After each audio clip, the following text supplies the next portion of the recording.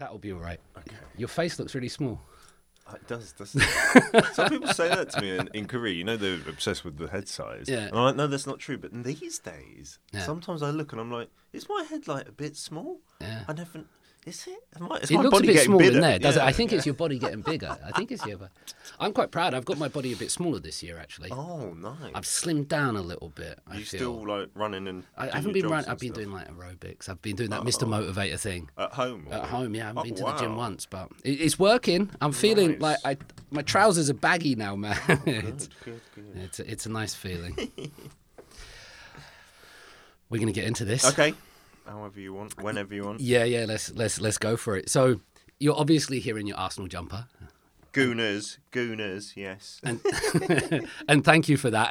And you do speak like a bit of a naughty Londoner sometimes. You do bust out the lingo and the slang, don't you? More when I'm with fellow Brits. Yeah. But to be honest, like when I'm with my mates, like my North London mates, then it gets the worst. And then I feel like I would work a lot less in Korea if I spoke like that all the time.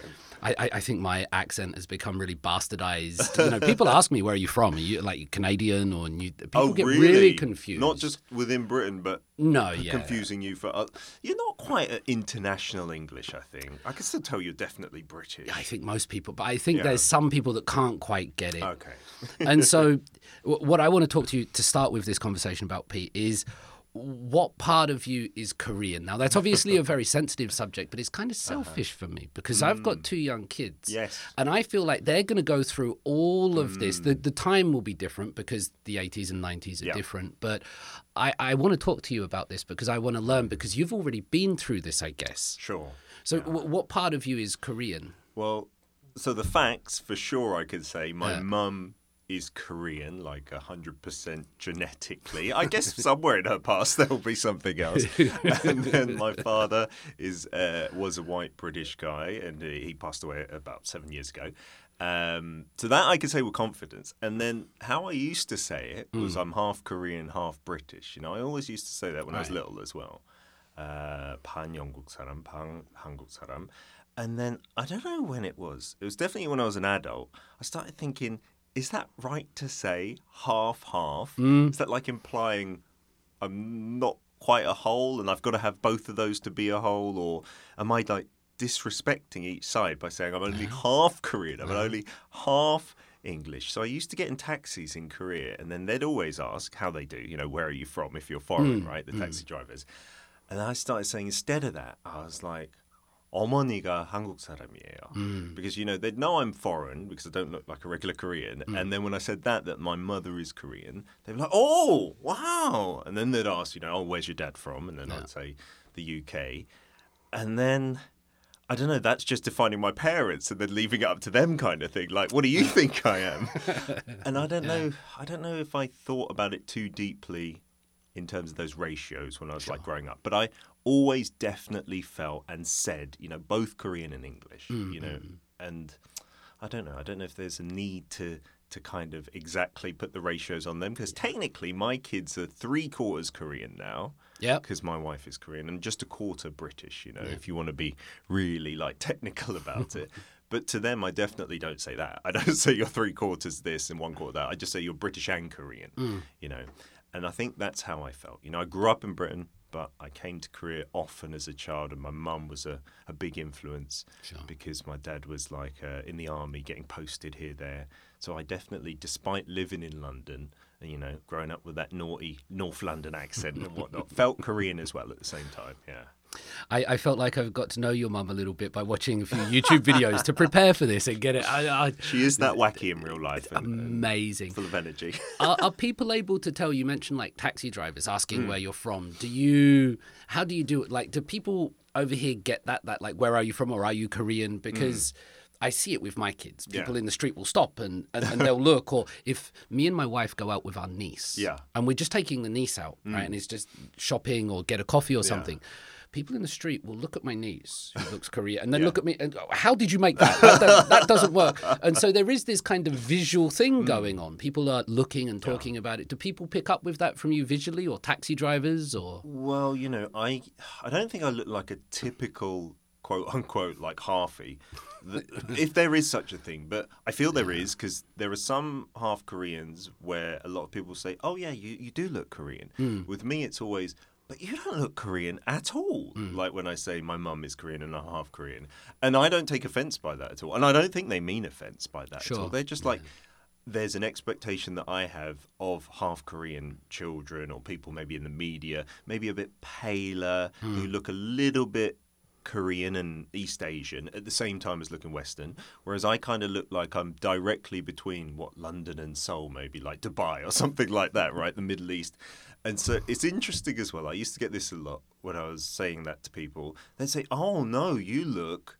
And then they'd insert a country that they feel I look like South America, India, the Middle East, sometimes Africa as well. You are very cosmopolitan looking. Greenland as well. I think I could pass for anything. Yeah. Like if there was any kind of script for a character in a movie, I could go for anything, just like tweaking it, my background a bit.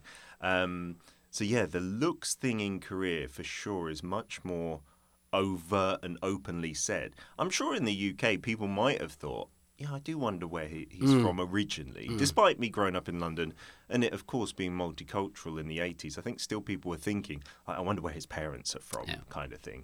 Although they wouldn't really ask that, even at that time. So... I think you could probably get away with being in that new Netflix thing, Wednesday, the Addams Family. That's how I see you sometimes. I could fit in and there. I say that with respect, mate.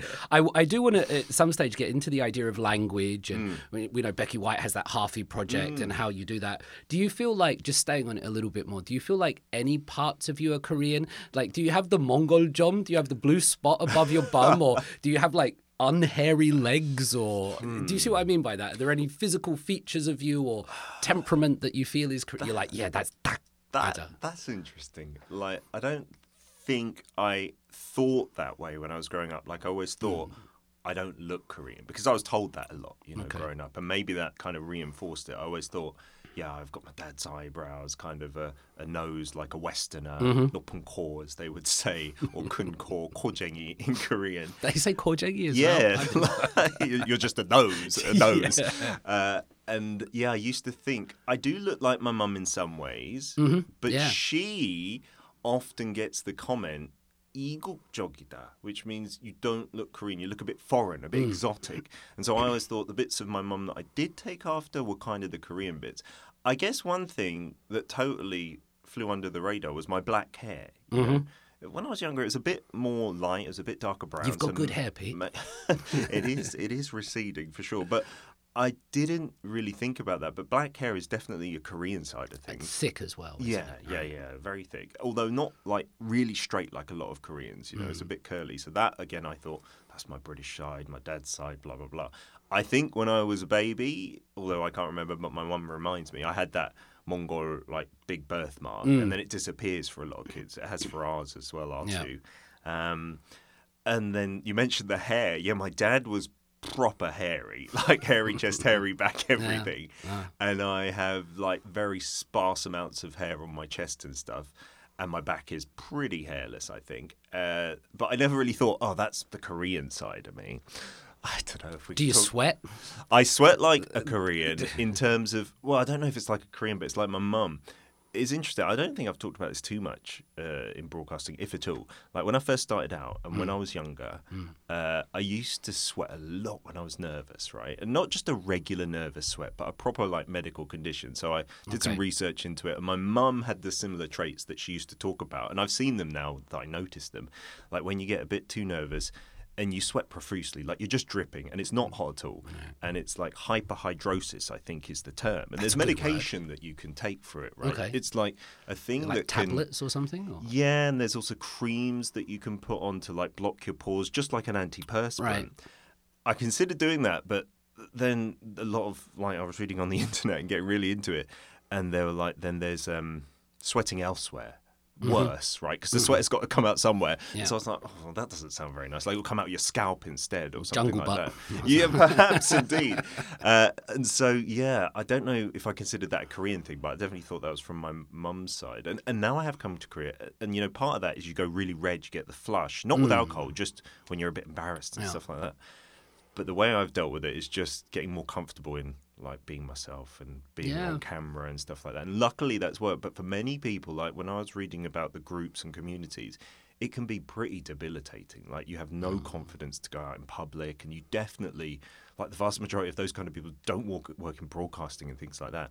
But then when I was watching Korean TV from time to time, I kind of noticed it that there were certain people that sweat a lot and they're wiping themselves with their handkerchiefs and stuff. And like in the West, I guess a lot of those people would be filtered out of broadcasting. It'd be like, that's not what people maybe want to see. But maybe it is more common here in Korea. I don't know if there's a thing, why you asked about sweating. Is that like a kind of known thing? I got the impression that, and this is crass generalizations, but when I first came here, it was so hard to buy deodorant. And in the summer, I was sweating. I was like, I need some deodorant. Like, what are you doing, Korean people? Do you not sweat like I sweat? The opposite side of things. But the opposite. But yeah, I read this study that says when you're doing broadcasting, you know, you're nervous, your heart's racing or something like that, especially the first times. But after a while, now when you're doing a show or something, you're not that nervous. No.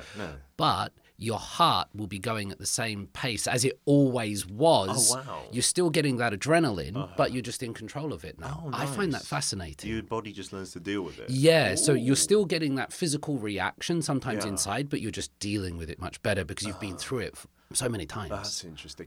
And one thing, you know, this podcast, I'm guessing we can talk about pretty much anything. Right? Yeah, you can swear. Okay. You can say, because you work where you can't even say like Netflix or something. Yes, it's very strict. And if I swear too much and too many places see it, they might not like it so much. So I won't act like I'm with my North London mates completely, maybe later.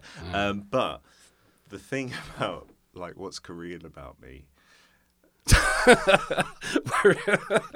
yes, I'm going there like downstairs, and I was gonna do. I'll leave it at that. I won't go into too much detail, but I was asked to do this stand-up comedy show in Korea. It was like for adults and proper like edgy, like Western stand-up. Was that recently? Park Nare and all that were doing it for Netflix. Yeah. So she did her own show, and then I think she was part of a hosting team for a show on the K station, KBS. And they had a foreigner or two on there. And the rest were just Koreans, like, doing edgy comedy. I don't know, do you know, I think it's JY is her English name. She was on TBS for a while, and she's a stand-up comedian talking about, like, teenage girls and puberty and stuff like that, really pushing the envelope in that way. And they were like, you know, let's do something with you, because they met me a few times. They thought, oh, you're pretty humorous in Korean. And they really wanted to push it, you know, and we came up with this routine about, you know, being half Korean and the top half is Western and the bottom half is Korean, and talking about that. And to be honest, when I was going through that period, like end of primary school, we went on a field trip, I remember. And, you know, boys all share a room and there were like communal showers and stuff. And I got very self-conscious, you know, and I was like, this I think is my Korean thing. Because, you know, I'd grown up seeing my dad come out the shower and stuff like that. And I was like, what's going on here? You know, and I was really worried for like a good year or two. And I remember crying to my mum and stuff. Wow. And her saying, you know, it's all right, it's okay. And asking my dad, you know, is it okay? And then my dad saying, I think it's okay. It doesn't look that bad. But you got two kids. It's okay. Yes, it's all working. But yeah, and then, you know, go through puberty and everything changes and stuff. And now it's totally fine. But at the time, I remember thinking that, and thinking, oh, that's not something I'm particularly over the moon about or ecstatic. Yes, I bet you didn't know I was going to go there. I didn't, because I've just been reading that Crying in H Mart book, and there's a scene in that where she goes to the Jjimjilbang with her mother. Okay. And she has an American father, the Michelle in this. Yes. And the mother says when they're in the Jjimjilbang, and it says this in English, have you been shaving your bojitol? Oh. And I was reading that. I was like, wow, that's a big thing to say in the book. But interesting. But there again, I think the mother says it to the daughter. Mother. Yeah. Wow, is that common? I thought that was not common at all. There's a cultural difference there, I think, isn't there? Yes. Yeah. Just while we're there on that subject, you know, I'm sure many people that have come to Korea have witnessed the Joshi in the changing rooms with the hairdryer. Yes. You know, just blow drying. Because they don't tend to like groom down there so much. So there is a lot to dry, to be honest. You get this perm. How did we get there? I am very fond now of the public parts, I must say. Like when I was growing up, as a kid, obviously I was fine because you're not self-conscious at that young age. And I used to just play around in the pool. Then through, puberty and teenage years, I was like, oh, I'm not comfortable with this. And I remember one time, went with my friend who was a girl, her dad to the public bars, and obviously they're separated by gender there, so she went with her mum and I went with her dad. And, he was like, we're getting the scrub, the full works, the full body scrub. And I hadn't even done that since I was a child. And I was like, and we were laying next to each other, like getting a scrub. He's like, this is lovely, isn't it? I was like, I'm really not comfortable here. But now I'm an adult, a father, especially. The kids love going, and I love that experience now. Great. And now when you're comfortable in your own body and your own skin, it's such a lovely thing just to walk around and just wash and get hot and get cold and all do it together. Yeah. And just to get sort of, it feels almost natural. I know you're inside, but it feels like a very natural. You're getting away from digital screens and technology and there's work. Nothing in there, I've always had no problems. I don't have any tattoos or anything, which I'm quite thankful for at the moment. But I've never had any problem in there. But my brother, if he's ever watching this, hello Adam. My brother is a big boy. Okay. Like he could be a WWF wrestler. Okay. He's like this. And taking him into Jim Jim Box is brilliant because people just wow, what is that? It just really does turn the heads, but. It's a beautiful thing. I do love it. Yeah, I recommend that to people who come. Yeah, get out your comfort zone. Get out your comfort zone.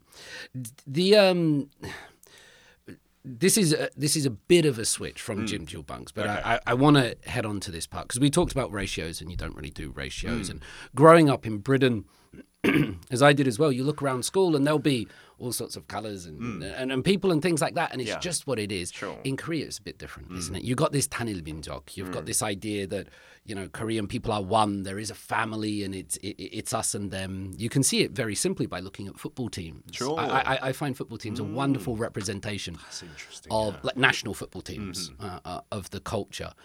Have you got any observations on this? Like, this idea that to be Korean is not in your passport, right? Because if you take people like Ma Dong-seok, right, an American passport, sure, and people look at that guy and go, "That he's Korean." Yeah, what are you talking about? Like, because 100%. Koreanness is sometimes seen as being in the blood rather than in the passport. And from where we grew up, perhaps it's more about in the passport. You have your heritage, but your identity is in that civic legal document. It is very separate, isn't it? Yeah. And I read this list of questions that you sent last night. That one kind of stood out to me a little bit because I suddenly thought, I always go around, especially in the UK when I was growing up, saying I'm Korean and British and English. And my friends would ask, what's Korea, where's Korea, blah, blah, blah. And I'd have lots of pride in telling them, even back then in the 80s before Hallyu and Gangnam Style and stuff like this, because I loved it because my family was here. It wasn't the best country at that time. It was still developing.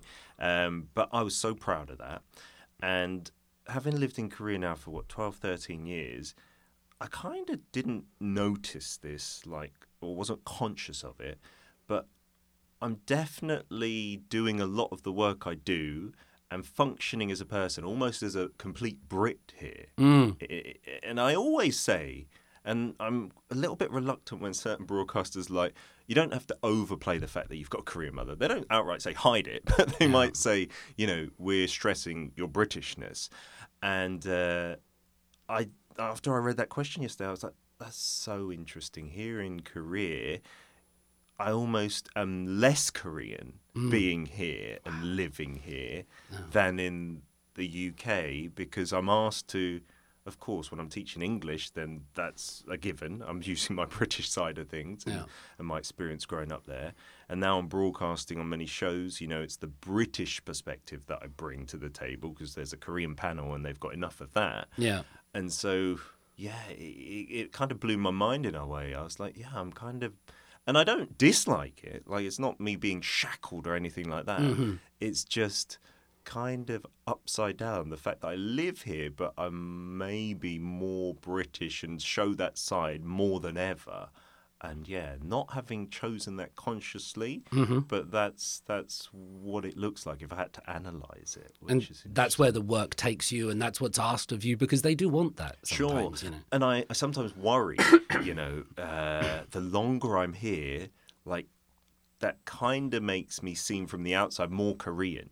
If you've been here too long, then what do you remember of the UK? And the UK has changed so much. So when I'm on shows, I'm sometimes worried, if I stay here too long, or if I don't emphasise my Britishness enough, then am I kind of useless? Because then I'm not a celebrity, right? I'm not that kind of level.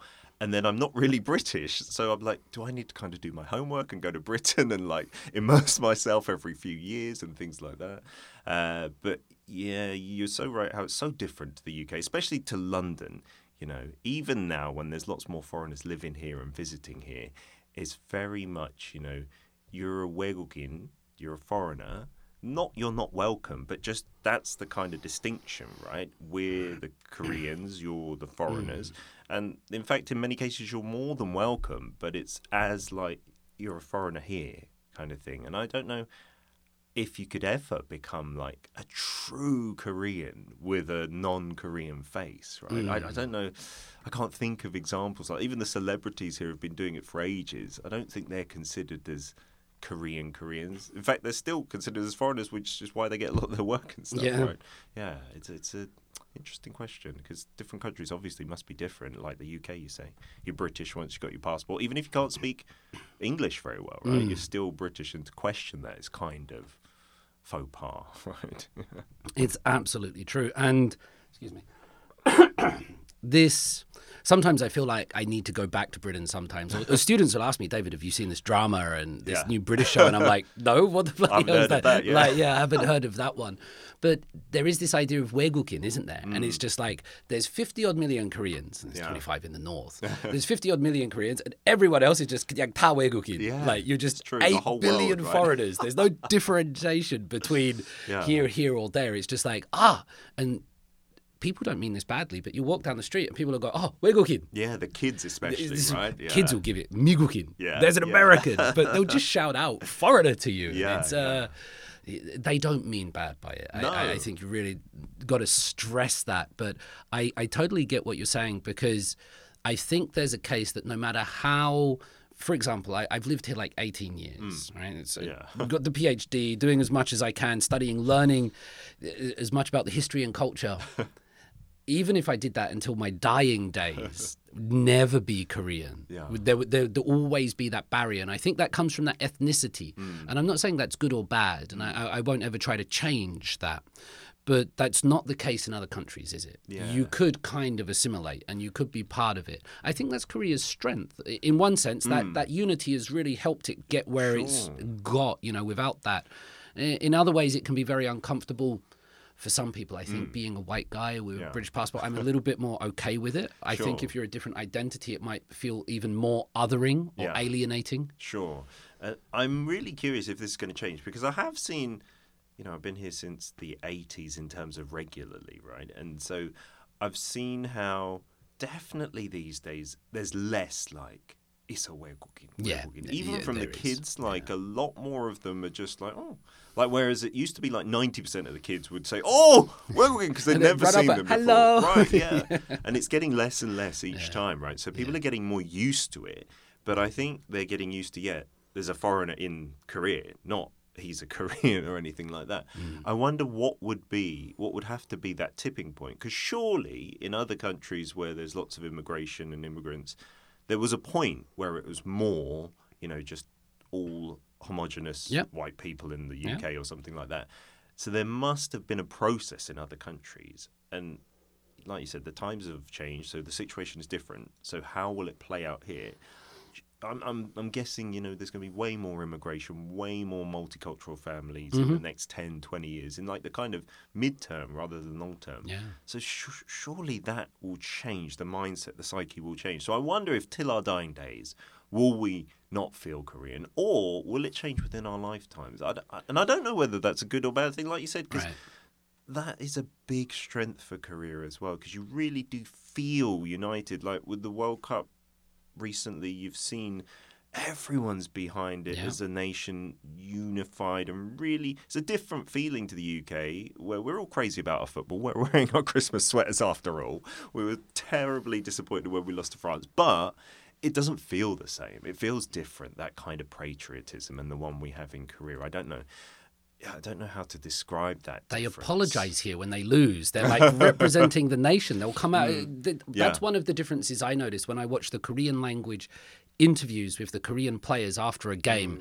They feel like they're genuinely talking to the nation, representing everybody. And if they didn't win, they're like, "We're really sorry." They're almost apologetic. Yeah, and that's true. I don't think you get that sense from the British footballers. They're not like, "We're really sorry." Because they're like. Yeah, it's different, isn't it? Definitely. I think maybe the British footballers, the English footballers, they might act like, oh, we had the hopes of the nation on our shoulders, blah, blah, blah. But they won't actually feel like they're really connected to most of the nation. Britain and England, my brother-in-law sent a message before the first England game on our group chat, and he'd obviously been using Papago. He'd been using the translation device. Okay. Fair play to him, but he still sent the message, and it was... good luck, Britain, on tonight's game. Like, the whole of Britain. The whole of it. The Welsh won't agree with you on that one. Neither will the Scottish, but there it is. Let's talk then about, and I do find it interesting, by the way, because our kids are going to school and those children, they're growing up with these questions about, I've heard it at the school gates when I go and pick up Edward and Elizabeth and that. Yeah. Are you Korean? What's going on here? They're already having those conversations amongst themselves, so it will change. How does language play a role in all of this? Because your language skills are mad good, and but not everybody's are. And in terms of assimilation, in terms of living here, in terms of your identity, I think some people grow up and that, I'm reading books and talking to various TCKs, third culture kids that, especially at Hanyang University, they grow up in Guatemala, in South Africa, in Thailand, outside, come back, and some of them have awesome Korean language skills. Yeah. Some of them have zero beyond, please and thank you. Yeah. How do you think language plays a role in all of this?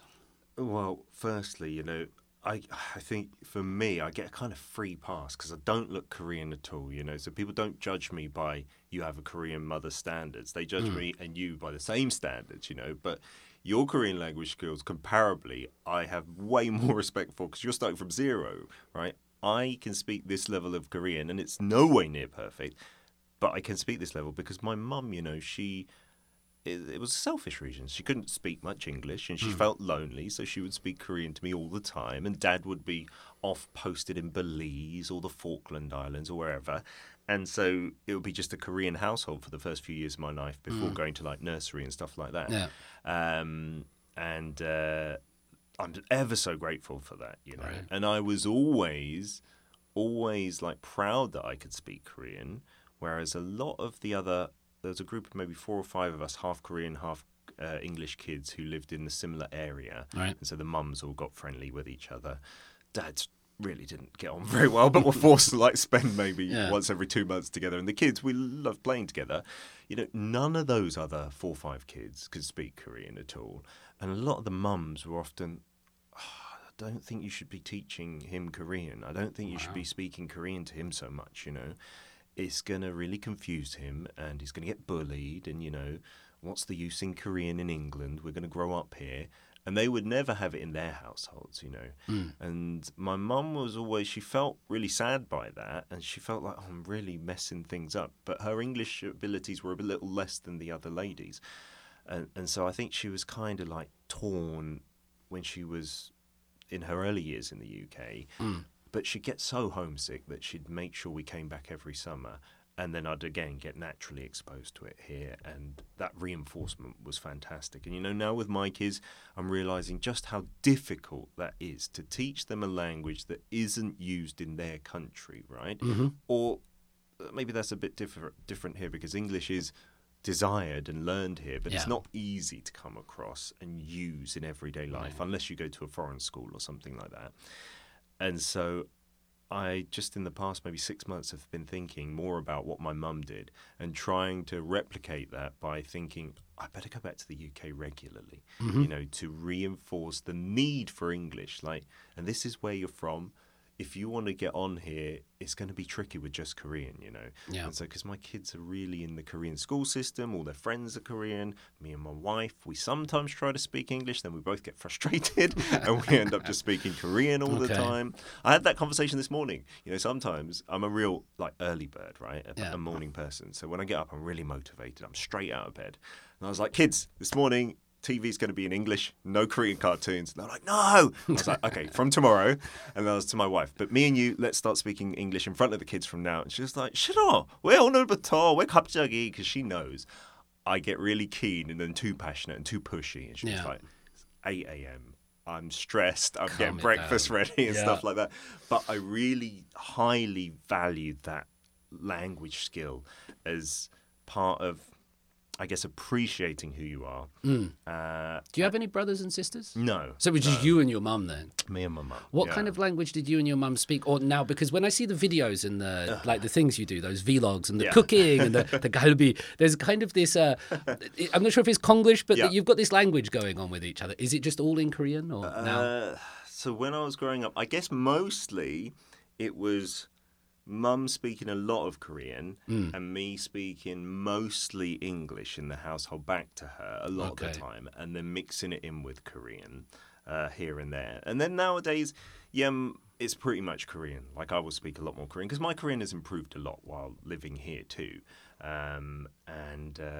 Do you study, or are you just picking it up naturally? I'm picking it up naturally, and I'm sweating. This guy turned the heater on. I'm really sorry about that. Oh, did he turn it back on? No, it should be off now. It's unplugged, but it is warm, isn't it? You can get some cream for that, somebody told me. I can get some tablets as well, I've heard. But yeah, when I was speaking to my mum growing up, it was just wonderful to have her like shouting at me in Korean. You know, I didn't appreciate it then, but now I realise that was the exposure I needed to realise that language and culture are so kind of intertwined, right? Yeah. For me, and many people, I guess, learning languages, they don't think of the cultural aspect of it. They're just thinking of it as a tool to get a job or something like that. But if you want to really know a language and pick it up quickly as well, so it's kind of win-win. If you know that cultural background, then you can link things in so nicely. And more than anywhere I've experienced, and maybe that's because I haven't been to many places, Korea, if you know the language, it's such a different experience to if you don't, right? And, you know, you and me, if we speak even a bit of Korean, because we look foreign, although we're different, we get a lot of praise and adulation, I feel, right? Whereas, like you're talking about those third culture kids, if you look Korean and you don't speak Korean even well, perfectly, there's just a then people can get on your backs, like especially taxi drivers and stuff. I've heard some really horrible, heartbreaking stories, like going into one about their parents, saying, what kind of parents did you have to not teach you Korean? And I'll be honest, right, because I spoke Korean with just a Korean mum living in London. When I first came across Kyopos in Korea from America with two Korean parents who couldn't speak any Korean, I had that thought. And I was like, I was actually really confused. I was like, how do you not speak Korean? Your mum and dad are Korean? And they weren't, like, they didn't grow up in the States. They grew up in Korea, your parents. So their first language is Korean. And yeah, when I first heard it, firstly I was confused. And then I was like, oh, yeah, that's rubbish. Why did your parents do that? And now, of course, I realise with my two kids living in Korea, going to Korean school, it's just natural unless you set up the environment in a certain way. And that could be by luck, like with my mum. That certainly wasn't design. She wasn't this tiger mum thinking this is the way to get in my head. She doesn't look like a tiger. No, not at all. Although she was, like, she did have that Korean side of her that wanted me to get the commendations and the ducats at school. And my British dad was like, doesn't matter if he doesn't have any of them. My mum was like, you get one. You get one next month. Your best friend got one. You say ducats? Yeah. I've not heard that word for... Is that a thing in other schools? Are you from the 1950s or something? What's My school ducat? was set up in 1573, so the traditions there were stupidly old-fashioned. I didn't know Queen Elizabeth I. That's why it's called Queen Elizabeth Boys' School. Right? And yeah, there were so many backward things. That must look great on your resume in Korea, by the way, if you have that on there. I put the year there because just Queen Elizabeth, no one knows anything. So I just in brackets 1573. Like, that's a thing all people in from Korea Britain it'll do. be like established 2005. Which so is very old, proudly, But yeah, she did have that side to her. But no, I realised that like designing that environment, or even having it by luck where your kids pick up that second language that isn't immediately useful to them when they're younger, perhaps, is so difficult. So those third culture kids, I feel for them when they come to Korea, you know, and they get that kind of shade thrown on them. That must be so tough as well. So I'm so on the other side of things, like on the plus advantages, benefits. I feel so blessed, kind of thing. Yeah.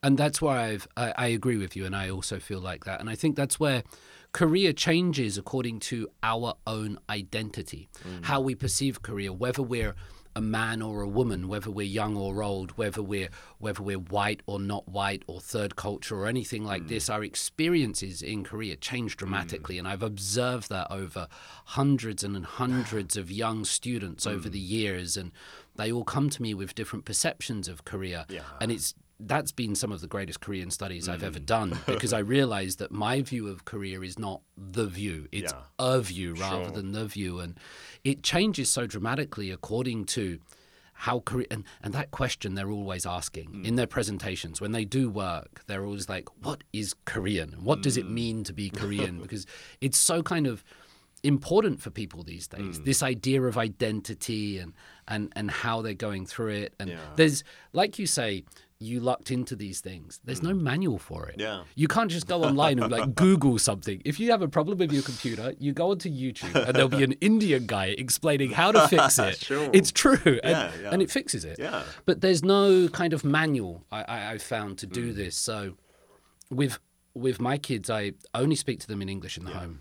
Yeah. And I do want to try to take them back. Sometimes I even try to get them to speak English to each other. Yes. I'm like, come on, right? You're only speak English to each other now. That would help you so much, right? Yeah. And when my kids were little, because I spent a lot of time at home as a freelancer, they spoke English as a first language. You know, Gio also was there going to nursery for a year or two when I went back in 2015, and Ellie was born there. And so they spoke English. I was like, oh, this is the dream. I've done it. I've nailed it. And then as soon as Ellie went into Korean nursery and Gio went into Korean school, and then they're all speaking Korean with their friends, it really quickly accelerates their Korean ability. Yeah. And their English ability is plodding along, but because there's such a difference, like very soon, they feel much more expressive in Korean. So of course they want to speak Korean. So speaking English becomes that chore and that struggle because of their ability in Korean, and that is inevitable. Yeah. And I think it's just natural that kids don't want to speak that language, right?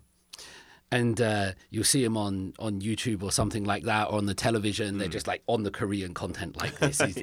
You can try to get them, but you have to do it subtly. Yeah. The way I do that is I'll watch something that they might be interested in English, and then they'll kind of they'll be like, "What's that? That looks quite interesting, Daddy." That's a great way. I'll do that. So even if I don't want to watch Wednesday, they watched a little bit of Wednesday. I wasn't really interested in it, but all the kids were watching it. So I thought I'll put that on, and then they're sitting there watching and hearing these things without pushing them into it. That kind of works.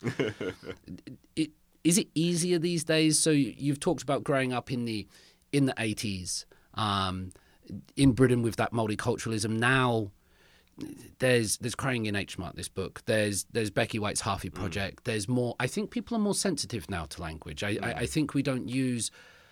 You know, we're a little bit more respectful, a little bit more civilized, I think. There's this idea in society that, hey, come on, you've got to be nice to people. And that's a good thing. Yeah. Is it easier now for Gio and Ellie, Edward and Elizabeth, and all the other children out there? Is it easier for them than it was for you, do you think, or harder, or just different? Growing up as someone in a multicultural family? Yeah, dealing with that Koreanness, the multiculturalism, do you think it's changed in any way, or you're like, no, they're still going to experience the same things? Well, the big difference is obviously they're doing this in Korea and I was doing it in the UK. And like we've already said, it's a very different background there. The UK being very multicultural, still comparatively way more multicultural than Korea, despite lots of like improvements, if you can say that, in terms of the number of foreigners and multiculturalism in Korea. So I think that means it's a very different experience from them. It's not just coming at it from the other side and thinking of English and Korean as the same thing. They're very different things, I feel, especially at this point in time. You know, Gio is so kind of over the moon whenever he hears like Squid Game or Parasite has done well on the global stage. He'll ask me, and I don't know why he asked me. Maybe it's because he thinks I'm that 외국인 and I have that foreign point of view. He's like, is it really popular overseas? Wow. And he'll ask me, is BTS really popular? And then he'll have this sense of pride, you know. And how old's Gio these days? About 8? he's 10. Oh, he's 10. Yeah, so grade 4 in the Korean school system. Started to prepare for Sunung soon. I guess. He's been doing that for years already. But yeah, he feels that way. So I feel like maybe it is comparative, because when I was growing up, I don't know if it was just me. I wonder what you think. But I was kind of proud to be British, you know. I don't know if that's been a thing forever and it still is today, but I feel that it has changed over the years. But I was proud, especially when I came to Korea and I said 영국 사람. You know, everyone's you know, 신사, they gentlemen. still are, right? They still are. say They 신사 and things Yeah. like this, gentleman, and I feel very lucky for that. So maybe it's that flipped over. Now Gio's really proud of that Korean side of things. And I'm really grateful for that. But, you know, from my kind of selfish point of view, I'd love him to have that about Britain and England and 영국 and things like that. And I don't know, I think it's maybe more difficult these days, that whole multicultural identity thing, because it's so talked about and emphasized. And yeah, I'm on board with talking about anything you want and sharing your feelings and things like this. But a lot of the things we talk about today, I didn't consider growing up. I didn't think about identity so much and Koreanness and Englishness. It was just my own thing, and that was fine. And not too many people like questioned me about it, like telling me to share my feelings and stuff like that. And again, this is a very individual thing, but I was happy like that. That was fine. Yeah. And then when I was older and I came across these questions, it was interesting, and I kind of had my mind blown. I was like, oh, that's a kind of problem for some people, and some people find this difficult, and it's an issue. Like, just finding that out was a kind of interesting light bulb moment for me. But I feel I would have been very confused by that when I was younger, if that was like put to me. So becoming an adult and coming across that was definitely for me helpful. So I'm worried about my kids maybe thinking about those issues too early, because it seems definitely globally, like in the West, that issue is becoming more and more prominent in education and things like this and pop culture. Maybe it's good that we're in Korea because it's not quite there yet. Right? Not at all. So perhaps, but like you said, there is that flip side where kids in school might be like, "Are you? So you're Korean? You're English? What's going on there?" Those kind of questions probably would be avoided in the UK, right? Because everyone's a whole mishmash. So I think it's a more complicated situation, potentially more confusing nowadays. Yeah. I'm so glad that I'm not 20 and having to work out what my pronouns are in my emails. Because when international students email me, they'll have their pronouns in there and things like that. Like their signatures and stuff. In their signatures, in there. And I've discussed this in our culture classes with international students and Koreans side by side, you know. And Korean people look and go, you have to put your pronouns there. What kind of pronouns? And the American students will be, no, we put our gender and this thing in there. I'm so glad that I don't have to go through that when I was 20, because I'd be experimenting all over the place. And I'd just be like, right, today, I'm going to be she today, just because, with no disrespect to other people. But then I also sort of ask people, do you want to know my sexuality? And all the students look at me like, no, David, like, Definitely not. Definitely not. Like, shut up about that. We're not interested in that kind of thing. Yeah. So it is, you're right, this whole other conversation that might be helping some people. It might be much harder for other people that just want to, you know, get on and do other things. But it's definitely changing, isn't it? You can see that change. Not here in Korea, by the way. Yeah. Not here in Korea. We have that beautiful thing with, for example, cultural appropriation. American students in my class, and they're like, I went to Gyeongbokgung, and they're telling the class, but I didn't wear a hanbok. Because if they wear a hanbok and post it on social media, they're in trouble. Korean people won't get that. We'll celebrate it here. You have to celebrate I like it as well, to be honest. I don't know if this is right or wrong, but when I see lots of foreigners go to Gyeongbokgung and they're all in that kind of tourist mode, and it's mostly maybe Southeast Asians, maybe it's this part of the world, right? And they'll be in their hanboks dressing up like their favourite historical drama characters and taking photos. And I see that, I get a sense of pride, just like Koreans. Maybe that is that side of things. And you're right, I guess that's not something we can compare to in the UK. I don't know what tourists would dress up as there, like the Queen or a Beefeater or something. Some Colin Firth or Hugo. Hello, I'm Harry Styles. Check out my red hot pants or something.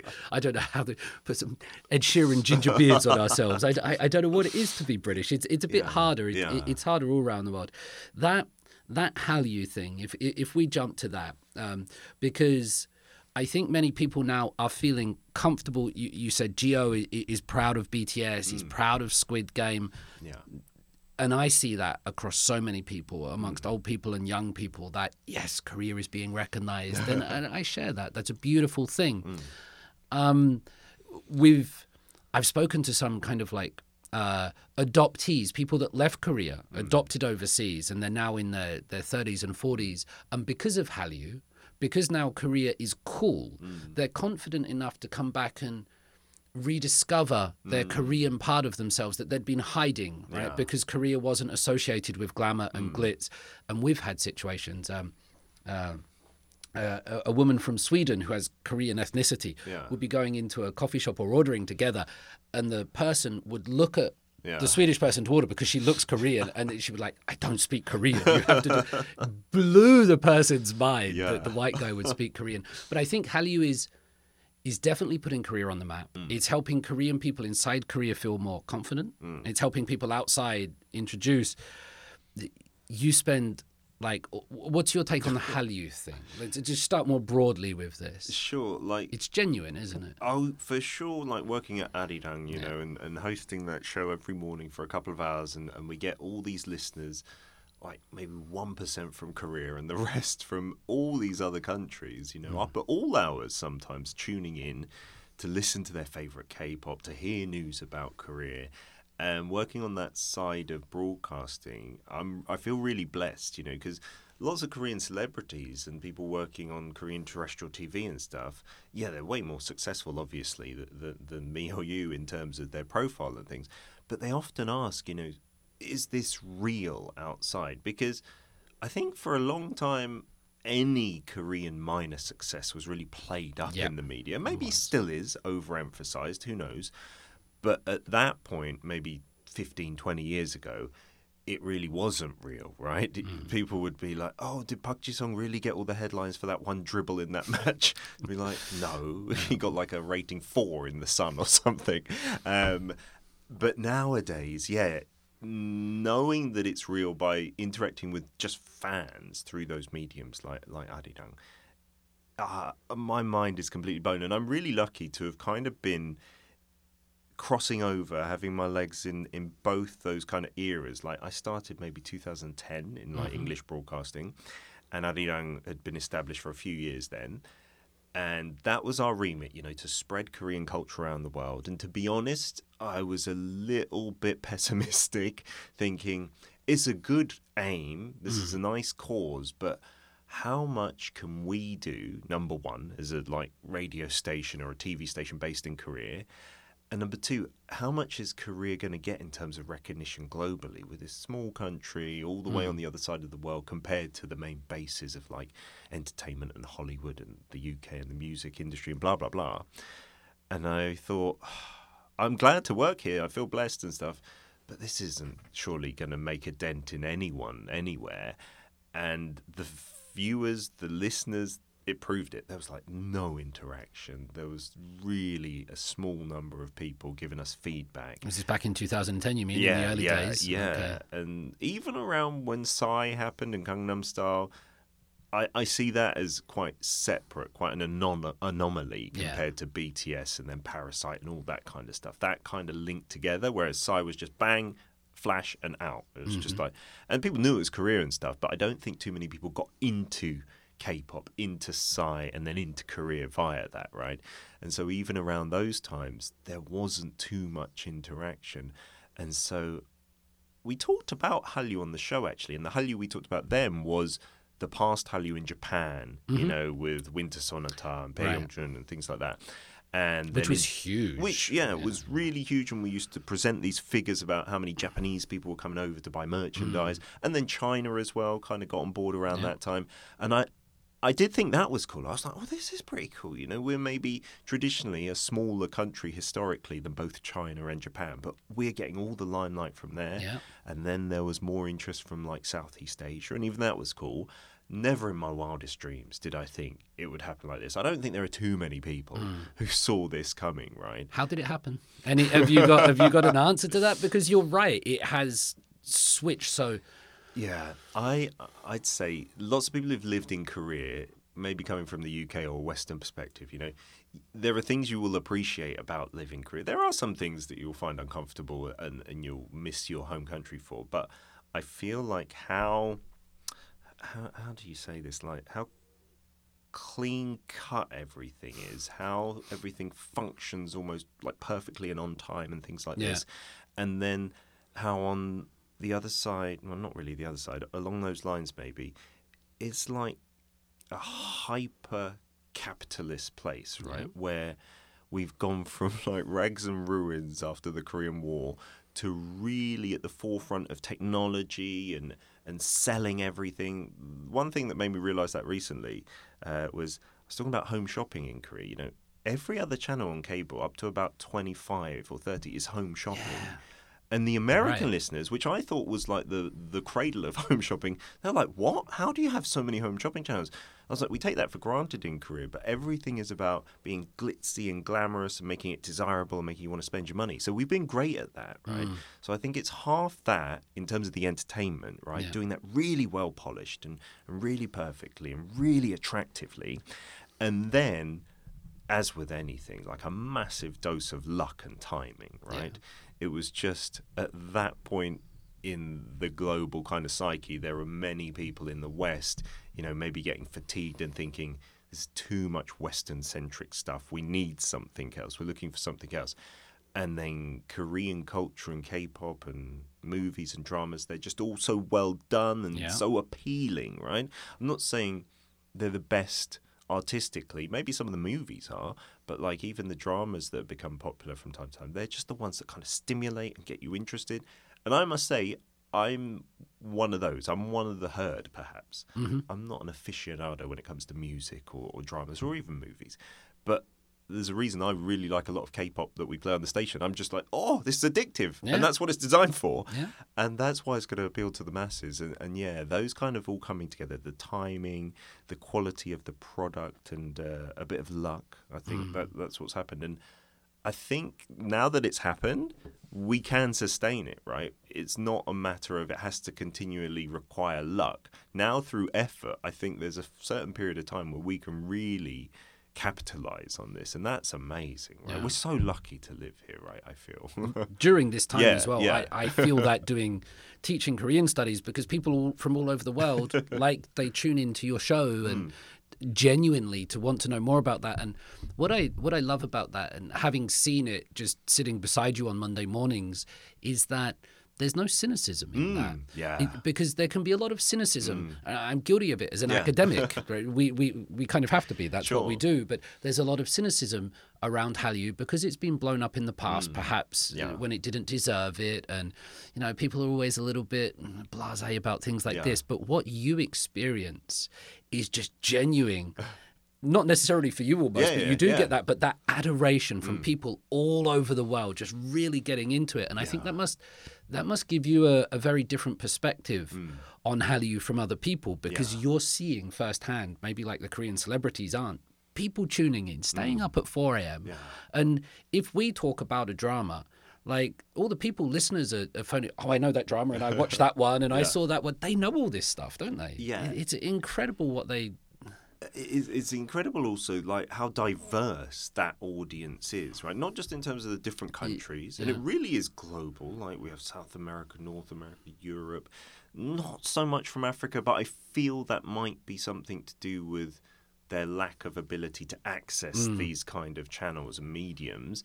I have heard there's like a decent a decent appetite for like Korean culture, even in Africa, like with people who've come across it. But yeah, sometimes the Middle East, definitely Southeast Asia and places like that. But also the demographic of people is like men, women, boys, girls, Old and young. older. Yeah, that's what surprised me the most is the number of like older female and male fans of K-pop and K-dramas from countries who maybe have no link to Korea at all. And definitely, when I said earlier, you know, Korea being really cutting edge, hyper-capitalism, but also the technology, like being on that forefront of, you know, the social media boom and things like this, and always having a really active netizen population. Yeah. I think that helped create some luck as well and some momentum through that.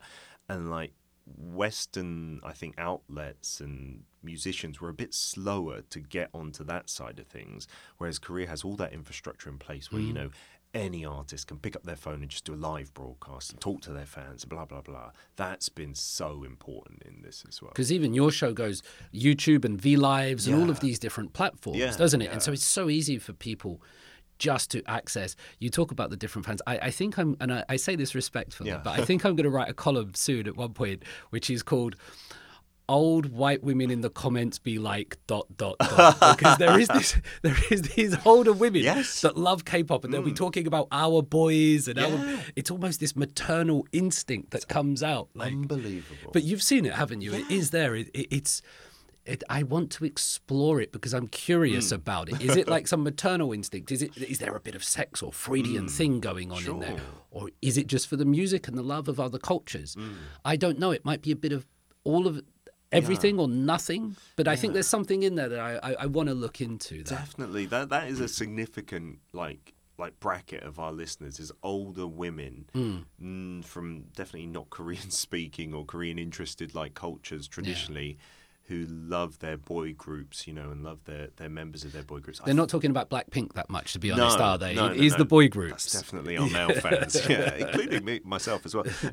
But yeah, I think there is something to that. Like, I do feel it's a little bit maternal as well. There is that. Right. And I don't know why perhaps that doesn't exist so much with like British bands or American boy bands or something like that. I'm curious about that aspect. They might have been doing it with One Direction 10 years ago. I mean, if you look around, maybe it's because we weren't accessing it, but maybe One Direction a decade ago had the similar thing going on. It might have done. And I feel like even if it was, it might not have been to the same level because, like we just mentioned, the interaction. I feel like the K-pop groups have much more opportunity to maybe respond to that maternal love and stuff by maybe like typing a comment or saying hi to that person, whereas One Direction maybe wouldn't concentrate so much on their like fans in their 60s and things like this. I saw the photo of Jin doing his military service. Like he's 30 and you're like, wow, you look good for 30, mate.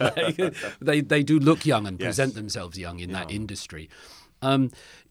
Before we do K-pop, let's do, and while we're on this kind of idea of appearance and sex and things like that, you mentioned that South Korea has the technology. There's one of the reasons for Hallyu and it puts it over there, but also this hyper-capitalist and this appearance thing and these home shopping. Now, I often ask myself this. If I'd been living in the United Kingdom for the last 18 years rather than here, how different would I look? Because in Korea, I feel pretty fat. Like, you go shopping and free size is not free, right? I go back to the UK, and I just feel thick. I'm like, man, like this, I'm going to have a Greggs today and a piece because... How do you observe and how do you survive the beauty standards here, especially working in media? Because there is a lot of focus on how you look and how you're meant to be presented. If you'd lived back in the UK for the last 12 years, do you think you'd have like a little tattoo under your eye? Do you get where I'm going with this? How do you observe it and how do you manage it, these beauty standards? Because they're real here. Yeah. I mean, one of the first things I really... realised as an adult coming to live here in 2008 for the first time. Because, when I came regularly as a child, it was very much, I'm on a family trip with my mum, going to see my cousins, blah, blah. It was very, a child-centric view of Korea. And I loved it then, and I loved the family aspect. But when I came in 2008, and maybe before that, after I graduated, I was here for, 6 months teaching English as, a kind of gap year thing for me.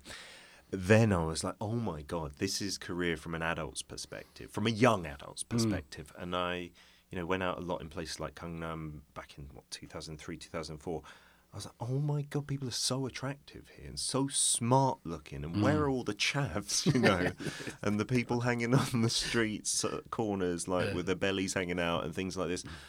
I was so amazed. Like that took me aback. And that definitely has something to do with your popularity of K-pop, K-dramas, K-movies, in some cases. That beauty and amazing picture-perfect kind of scenes that are real.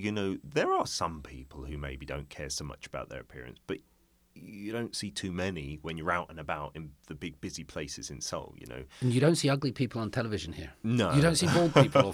Really, though, do you? It's interesting. It's a really tiny percentage. And maybe they've got a character, behind. They're that character, right? Whereas you're right, definitely in the UK, you've just got a whole assortment of folk. That here you would be thinking, gosh, what's that? But I do apologise. I have that aspect to me in my British sense of humour. That doesn't come up so much in Korea. But does it affect you, the beauty standards? Do you feel pressure to look good? And because now the work that you do every day as well is like 보는 라디. You can see it as well. I wonder, because I'm in it, I don't know what I would be like if I wasn't in it. So I just assume I would be like this anyway. If I was living in Korea, I would definitely think that I would be completely different if I was living in the UK for the last 12, 13 years. Just like you were saying, maybe if you were living in the UK for 18 years. I look at my friends, and I love my friends to bits, but when I look at my friends, actually, it makes me kind of worried.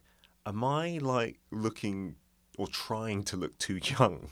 Because they look like a British guy who's 40, Are you 39 at the moment? Yeah. And so my friends are starting to do their 40th birthdays and stuff, and I've been like catching up with them, maybe looking at the pictures on social media or doing video calls.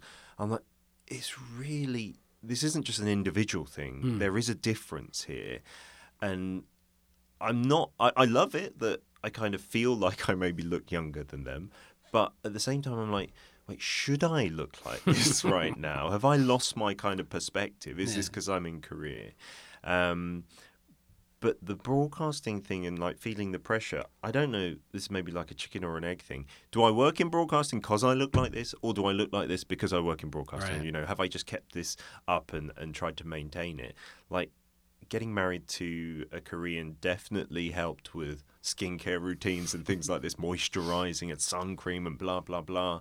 And so I feel like it's not just the fact that I work in broadcasting. Many of my just Korean friends who do completely other jobs, they also all look very stylish and very young, quote unquote, compared to a lot of my British friends who don't live here.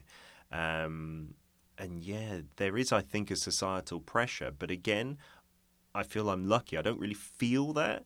And I'm glad that kind of has pushed me in this direction to try and keep myself in a certain shape, at least. I don't like go to the gym every day or anything, but I'm very conscious about looking good. And for me, it's not a bad pressure.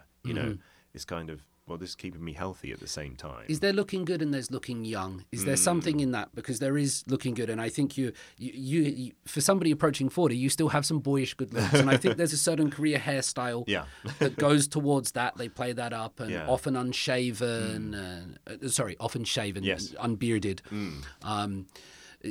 Is there a difference between looking good and looking young? Is here the focus on you? That youth is part of it as well. It's not just about looking good. It's not about looking for, but it's about looking young. And even if you're a 30-year-old member of a boy band or a girl group, it is trying to appear as young as possible. Yeah, I didn't even think about that, but those go hand in hand. I think they're synonymous here. Looking good means you look young. That's kind of already taken for granted, I feel, right?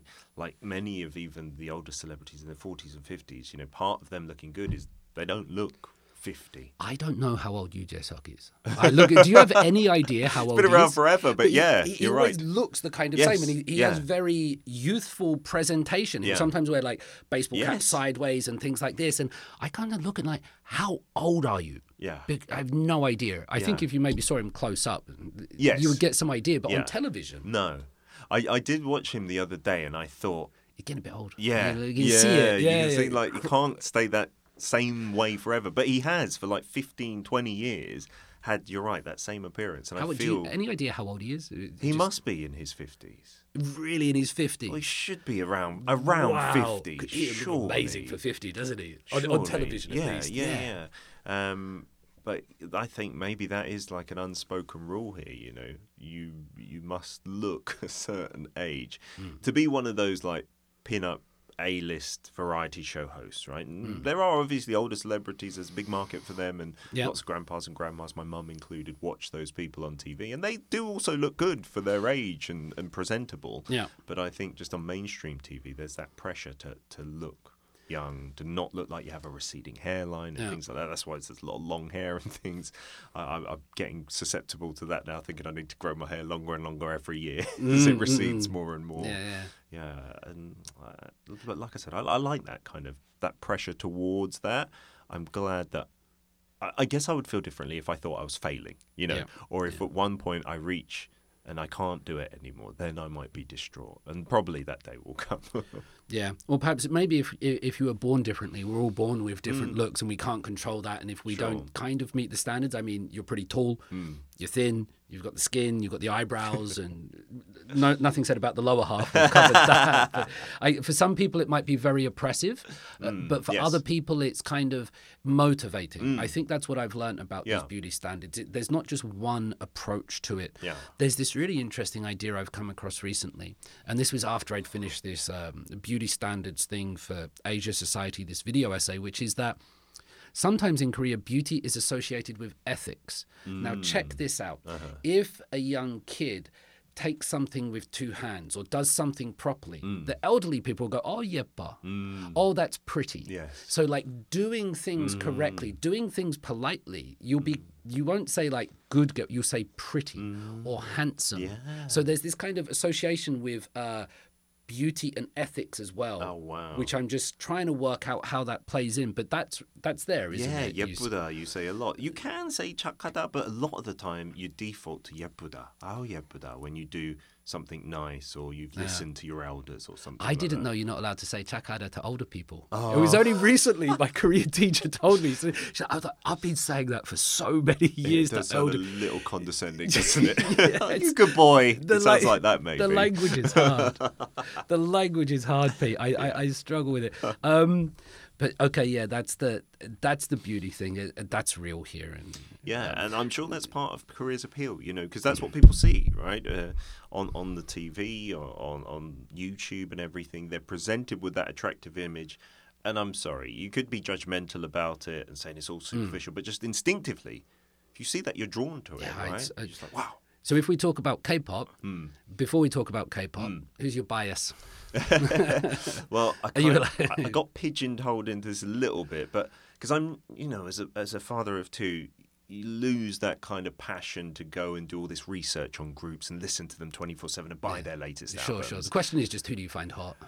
Yes, and so the reason, I want to put a reason behind it. My all-time forever, like, longest bias has been Lee Hyori. Yeah, you know, and she's still, I feel she's broken the mold a little bit in the fact, we talked about her on Daily K recently because she's on some new variety shows and she's become famous over the past, like, 5 years for just living in Jeju and not really caring too much about makeup and fashion anymore, not letting herself go in the traditional meditation sense. And vegetarianism and all of that. But she's totally, and she's always seemed quite happy in her own skin, but she's now famous for like putting on barely any makeup and showing her wrinkles. And a lot of the promo shots for her new show were that, showing her with lots of wrinkles and no makeup, which you wouldn't usually use as a promotion for a show here. And so people have been actually really receptive to that, and I think that's great and maybe changing perceptions. Yes. But if we're talking about biases now, if I had to choose now, is Rose or Rose from Blackpink.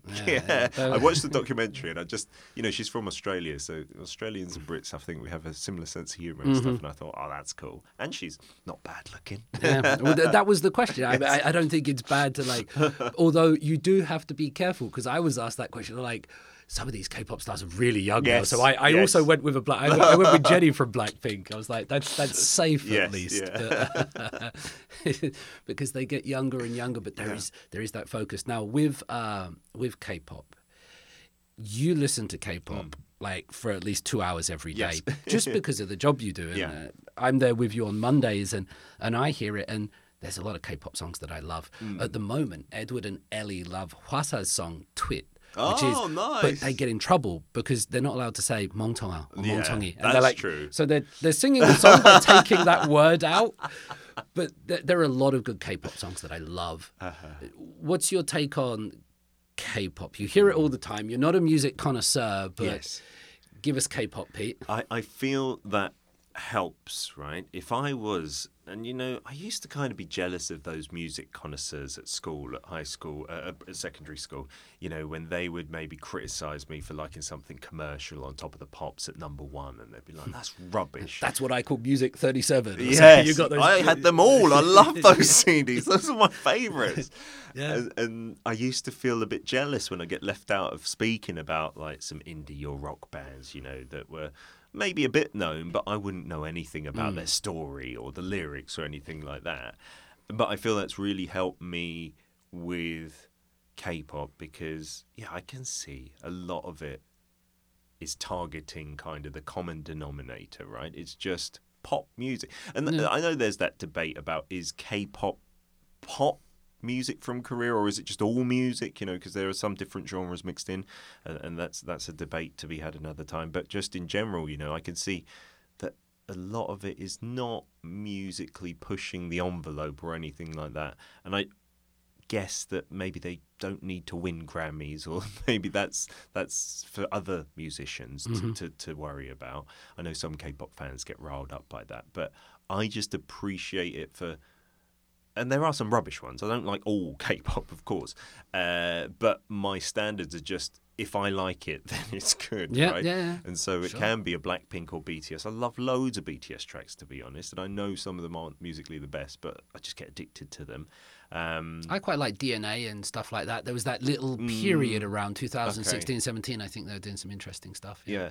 Like one of my favourite ones, and I think it got panned by critics maybe, is Yet to Come. Okay, It's just a really kind of easy listening thing, and I love it.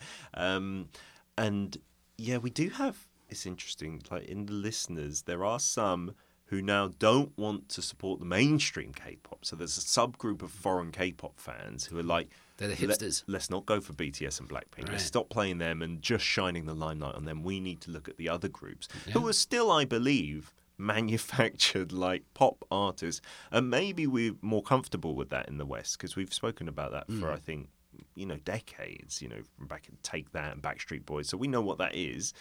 We know there's a difference as well with like artists who come up with their own music and then pop. You sound people. like you've been reading my article. I read a bit of your article and talked about it recently, and I saw one of the comments and I mentioned that, but I'm comfortable and I like K-pop, and I don't judge it. Like that's just the way I approach it. And I guess a lot of K-pop fans, they probably just do that as well. They just like it, right? And they just come to it. I think there's one difference in that every day you'll be listening to K-pop. And I don't think, and that's what I do with it. I listen to it. Like I try to get it as a musician, but that's not the way you're meant to consume K-pop, really, is it? You're meant to look at these videos. Sure. And I think if for 2 hours you were watching these young, beautiful people dancing around, the choreography and everything's like on point, it's a completely different experience, isn't it, I think? Yeah, you're right. It's that visual, like, bang. Yeah, the K-pop fans that you're looking at from across the globe, that's how they're consuming it. Let's be honest, they're not all listening to Arirang Radio, unfortunately. But yeah, I guess if I was coming at from that side of things, it would be a very, very different response. Yeah. Like when I do watch K-pop videos, I'm like, oh my God, wow. Me too. I get sucked into it. As soon as I watch it, I'm like, wow, that's something else. Yeah. And sometimes I purposefully just try to listen to it, or then I'll watch it because for my Hallyu lectures, and it's a completely different medium. So just before we move from music to a different topic, Korean music, is there something that you love, something that you hate? It can be K-pop, it can be not K-pop, it can be old, it can be young. Are there any songs, or are there any, like... I guess, like, what I think people should do, but most won't, and if I was, like, someone maybe listening to this from abroad, I wouldn't do as well, I'll be honest, is just take a step outside of K-pop, quote unquote. And I do this sometimes because for some shows I'm meant to like recommend Korean music for a certain theme. Okay. And I'll say K-pop for the winter season. And then what I get back is really just K-pop, like the manufactured groups. It's really hard to find in English, like different genres of Korean music that have been popular but are not in that category, especially if you're going back, let's say, more than 6-7 years pre the boom globally. And so, yeah, there's so much good like Korean hip-hop and R&B from back in when I was first coming to Korea, 2003, 2004. And that's kind of all lost in the annals of Korean music history. And then the other side of things, which, definitely hasn't really caught on globally, you know, trop music and stuff like that, which my mum loved, still loves. Yeah. And, you know, I used to passively listen to it sometimes when she had a cassette on. You know, there's some great... Again, I don't think it's pushing the envelope in terms of musical production, but it's so emotional. A lot of those love songs she used to sing, they're the ones that I sing in the karaoke rooms. 님은 먼 곳에, it's like You Far Away by Kim Chuja. It's from like the 70s. Kim Chuja was huge. She was a massive pop diva of her time. It's like my all-time favorite Korean songs, the one I sing in the karaoke rooms, in the norebangs. And my mum, she gets so emotional when she listens to it. And it's just a lovely song about someone going far away and you should have said you loved them. And I'm often worried that she's thinking about another man when she sings this song. But that's one I'd recommend to anyone who's listening. It's very Korean, that idea of separation and going away, and arirang and the Koreas. That's so ingrained. Whenever I hear like trot or pongtak, I just think of Gapyeong Hugyeso. I think of the service stations on the road, because you get out and they've always got that playing. But they're selling the USBs. And the belts and the hodogwaja and things like that. But there's something in Korea about singing. You mentioned norebangs and karaoke's a couple of times. There is something in this country about communal singing. It's probably in every country, and maybe I'm just looking at it weirdly, but it seems like a lot of Korean people love a song and they love getting into it, and I do love seeing that part of it. Yeah, I think the norebang culture, you know, that is different. That's definitely different to the UK. You know, maybe we'll do a karaoke at the pub, but that's not nobody's going on mainstream Wednesday thing. night. That would be when the weird people go into the karaoke. Absolutely. You're like, but here, no. You're right. And many people are really good at singing, it seems. Maybe it's just because you're exposed to it more and you don't know your British friends could be amazing singers, they just never do it. I think it's the piano lessons from a young age, where they're learning scales and melodies and they're learning how things are going up and down. So I think it's not necessarily the singing. I think it's the constant practice, and I think the piano lessons, the knowledge of scales and going up and down. 'Cause a lot of good singers here. Yeah, there must be a reason for it, right? Yeah, it must be. If we switch from this one to television, okay. Like we walked into this studio and your man, I'll be Irish for a little bit. Your man, when he came in, he was like, "Oh, I know you. I've seen you on television." Which is a way of saying you're crushing it at the moment. Like I'll be sat at home, my brother-in-law will be flicking through the channels as he does, and I'll see you on there next to all the home shopping. And It's taken a long time, right? Like I kind of, when I started English broadcasting, that was just a random thing that I did when I was at a loose end. And I didn't know what was going to happen. I didn't know what I wanted to really do. I just started on radio as a reporter. And then after doing that for a year or two, I was like, oh, this is fun, you know, just talking. I saw this photo of you in a suit standing in Gwangamun or something for NHK when I was doing Yes, that was very... News reporting is an awkward thing to do. I think just full stop. I wonder if news reporters ever think this is natural. You know, there's always a script. There's always what you must say. And that pose. And even like with Western news reporters, despite Western TV being much more informal and relaxed, I'll never get used to that. So it'll never be something I love to pursue or anything. But yeah, after working for a couple of years in English broadcasting, I thought, this is good. I want to do this. And, you know, I've been in Korea for a couple of years watching TV and sometimes seeing the odd foreigner on TV. Like at that time, it would have been Robert Holly, you know, who was the most prominent at that time. And then Misuda as well, all the girls, you know, on their talk show. And I thought... Which was basically just a talk show of pretty women speak Korean. Like literally, that was the idea. Suda, right? Yeah. And I used to watch it and think it was fairly entertaining, but I also used to watch it and think, I could do that. Like, apart from I'm not a pretty lady, so that's going to be difficult. I've seen your pictures on Insta recently. I could have been. And let me tell you, you're not a pretty lady. I've heard otherwise. So everyone's taste is different. But yeah, I used to think, I could do that. And this was like, back in maybe 2012 something. And so since then, if I'm quite frank, I had this motivation. I was like, I really want to be on Korean TV and like mainstream and getting like the plaudits and recognized and things like this. I wanted that. I didn't want that from a young age. And this is just like a side story. But when I used to come to Korea, sometimes everyone would be like, wow, you're so handsome, 잘생겼어. And I used to love that, as a kid, hearing that all the time. And people would always say, you should be like on the TV or a singer or something like that, regardless of not having any of those talents, just based on your look.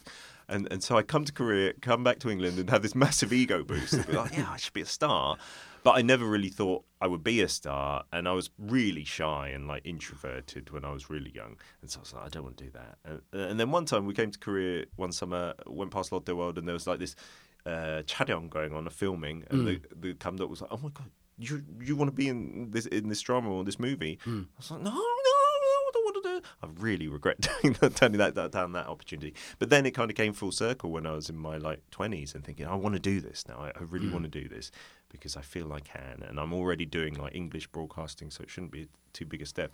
But it took a long time, to be honest, And now I'm still not like A-list big celebrity or anything like that, but I'm on a lot of shows here and there, and I'm doing what I kind of wanted to do. That's great. But it took like maybe 8-9 years to get to that spot. And plus, in TV and broadcasting, it's not linear at all. With like, I don't know, studying and academics and getting your degree and stuff, there's a kind of time frame, you got to do this, and this, and then you'll get this, and this certification or something. In broadcasting, it's so random and haphazard how you get your next job. It's just a writer or a producer will think of you. It's a phone call that comes on or something. Yeah, and then it's just like, oh, okay, yeah, I can do that. Or someone will think of you and not think. And I've, over the years working in this industry, realised how much is down to luck, When someone says, do you know a foreigner who could do this, who could speak about football? Then it all depends on whether the writer remembers your name or has seen you in a video or something like that. And that's why the more you're on TV and those like outlets, the more probability of the success snowballing, which is totally unfair, right? It's just all the work goes to the people at the top and it just keeps going round and round and round and round. But yeah, these days I was very much happy that he recognised me, the chap here. Yeah, and like with most people who do recognise me, they have no idea what my name is, but they'll be like, "Oh, you're on TV," and they might know that I'm the Yongguk, like Ajashi, so the guy from Britain, and that's it. But I'm happy with that. I'm not going to be too greedy. Yeah, sometimes Yongguk Namja. Yeah. Do you get a lot of it, like in the Pyeonijums or things like that? Because I reckon you must, because even I get little bits, and I'm nowhere near, but. Even I get little bits, but I'm sure you must get a lot. Do you, or how does it work? No, like I think it's a little bit conscious on my part, or subconscious even. I don't actively look to make too much eye contact. Like, okay. That's very Korean of you. Like I don't know if that's the Korean side, but it's more since I've been on more of those shows. I've done this more. Like I just don't. I feel a bit awkward saying hello, and like the conversation is just awkward, right? They'll say, "You're on TV." I'll say, "Thank you for you noticing that I'm on TV." And then I'm like, "What do we do now?" And then so sometimes I'll say, "Oh, do you want to take a photo?" Like I'll say it because it's a bit awkward. And sometimes they'll be like, "Not really." And then I'll be like, "Okay, well that was a rubbish experience for me now." You've got to get better at fame, Pete. Yeah, so I don't know what to do. So I actively avoid eye contact. And it does still happen from time to time. Usually if I'm with my kids and we're somewhere like in a Pyeonijum or something, and then they'll recognise the kids from the TV show where I do with the other fathers, they'll be like, "Oh, I've seen you." And then it's nice and I like it. I don't like shun away from it, but I just feel like it's sometimes an awkward interaction, so I'll avoid eye contact. And I feel with masks as well, before Corona, even before when I did much less work, I think there were more people coming up and saying, "Oh, you're the guy." So the mask is a good celebrity foil, I think so. And I think the mask in many ways, has a lot of pros. I know, I'm not a big fan of it as well as you, in terms of it feeling like you're just trapped and you have to wear it. I don't like that aspect, but I feel like it's got lots of positive aspects in terms of if you want to like hide away. Not if you're a celebrity, just a regular person as well. My wife loves the fact that especially she can for the put women, it on. the beauty standards, the makeup. Did I get in trouble the other week for not wearing a mask? No, you got a lot of praise from our listeners, to be honest. And then they were really disappointed that every other guest was still wearing their mask. I'm still waiting for the green light from our producer. But I heard on the way here, actually, on the radio, because the numbers have gone up again. Yeah. Like, you know, they're discussing, like, release, like, kind of easing those restrictions. Daejeon, at least, wasn't it? Oh, I heard they did that, right? Yeah. Yeah. But I heard they're, you know, thinking in January of easing things up. But then they were saying because of the recent spike again, they're re-reviewing that. I'm like, no, just...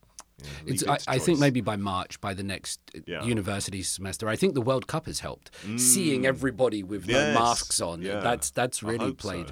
Really played. I thought I would chance it on your show because I tried to quit your show and they wouldn't let me. So they won't get rid of me for wearing a mask. No. Can we talk about your new show that you're doing? I've forgotten the name. 물 건너는 아빠. Sorry. 물 건너온 아빠들. So it's literally like Fathers Who Crossed the Water. Okay. And I think it's called Fathers United is the official English title. No one consulted any of the English-speaking fathers on that show before coming up. Right, Fathers United. Yes. It sounds a bit like a gay group or something. It's like the YMCA, I know. The Village People. It is weird, yes. But or United Fathers, maybe. Maybe it's that way. That sounds a bit more like a militant group, doesn't it? Yeah, but that's a bit better. Yeah. When's that going out? Like, just for anybody, like give us the skinny on that one, mate. That is seriously a blessing. You know, my kind of mantra or the most important thing in life for me is certainly family. You know, that's what I hold dearest. That's nice. And that's always my priority. Like, how can I spend most time with my family? Obviously, without being unemployed. So there has to be a balance of... And I do that as a freelancer, right? I try and balance how much do I need to earn before I can say no and then just concentrate on spending time with the family. That's always in the back of my mind. Like, it's actually a bit stressful. But that show enables me to earn money and film with my kids. And I was like, that's it.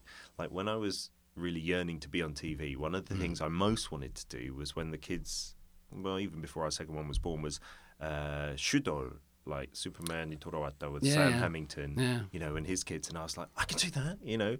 I don't know Sam very well. I think I said hi to him maybe once or twice, but I was like, yeah, I could do that. I want to do that. I want to be paid and be on TV with my kids. And I like explored doing that a little bit when we moved back to the UK. I did some YouTube stuff, but I was like, oh, there's too much hard work and not enough immediate rewards. Tell me about it. And so the...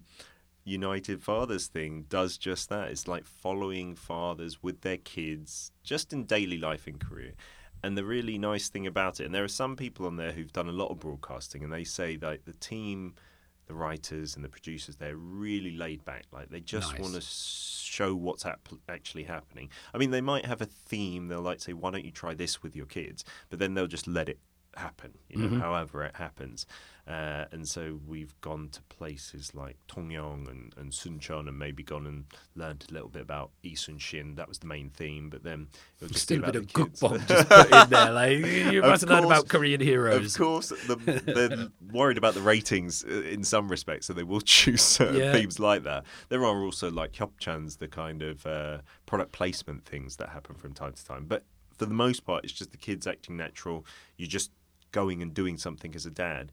And it is great in getting you out and doing something, right? So I wouldn't have ever taken the kids out for 2 days, 1 night by myself, you know, down to Tongyong and Suncheon and things like that.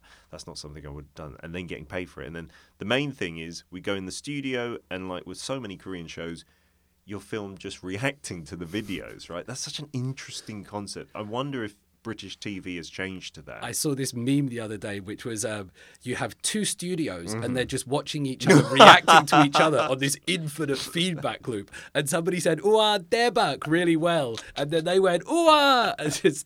But that's what they do, isn't it? Yeah. Like the one really popular show is Na Honja Sanda, right? I Live Alone. Na Honsan.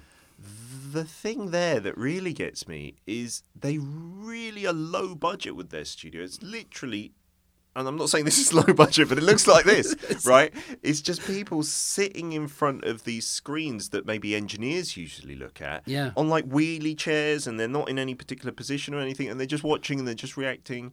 And I don't know what it is about Korean TV, but they love that. Like, so in England, I guess Mulgon no Napado would be the video of us doing things, and that would be the show. Yeah. Right? There might be a presenter there to kick it off and then sum it up, but that would be it. But here, that's the content for the reaction of the celebrities. So when we film in the studio, there's like 3 celebrities and all the dads then who react to your video, and then you explain why you did this and that. They give you a script sometimes as well, don't they? Yeah, they like have questions to hit and stuff. Yeah. Again, this team is really good in that they'll let you be free about the answers, but they'll have questions that they want to ask, and then the celebrities will give their take because they were all parents as well.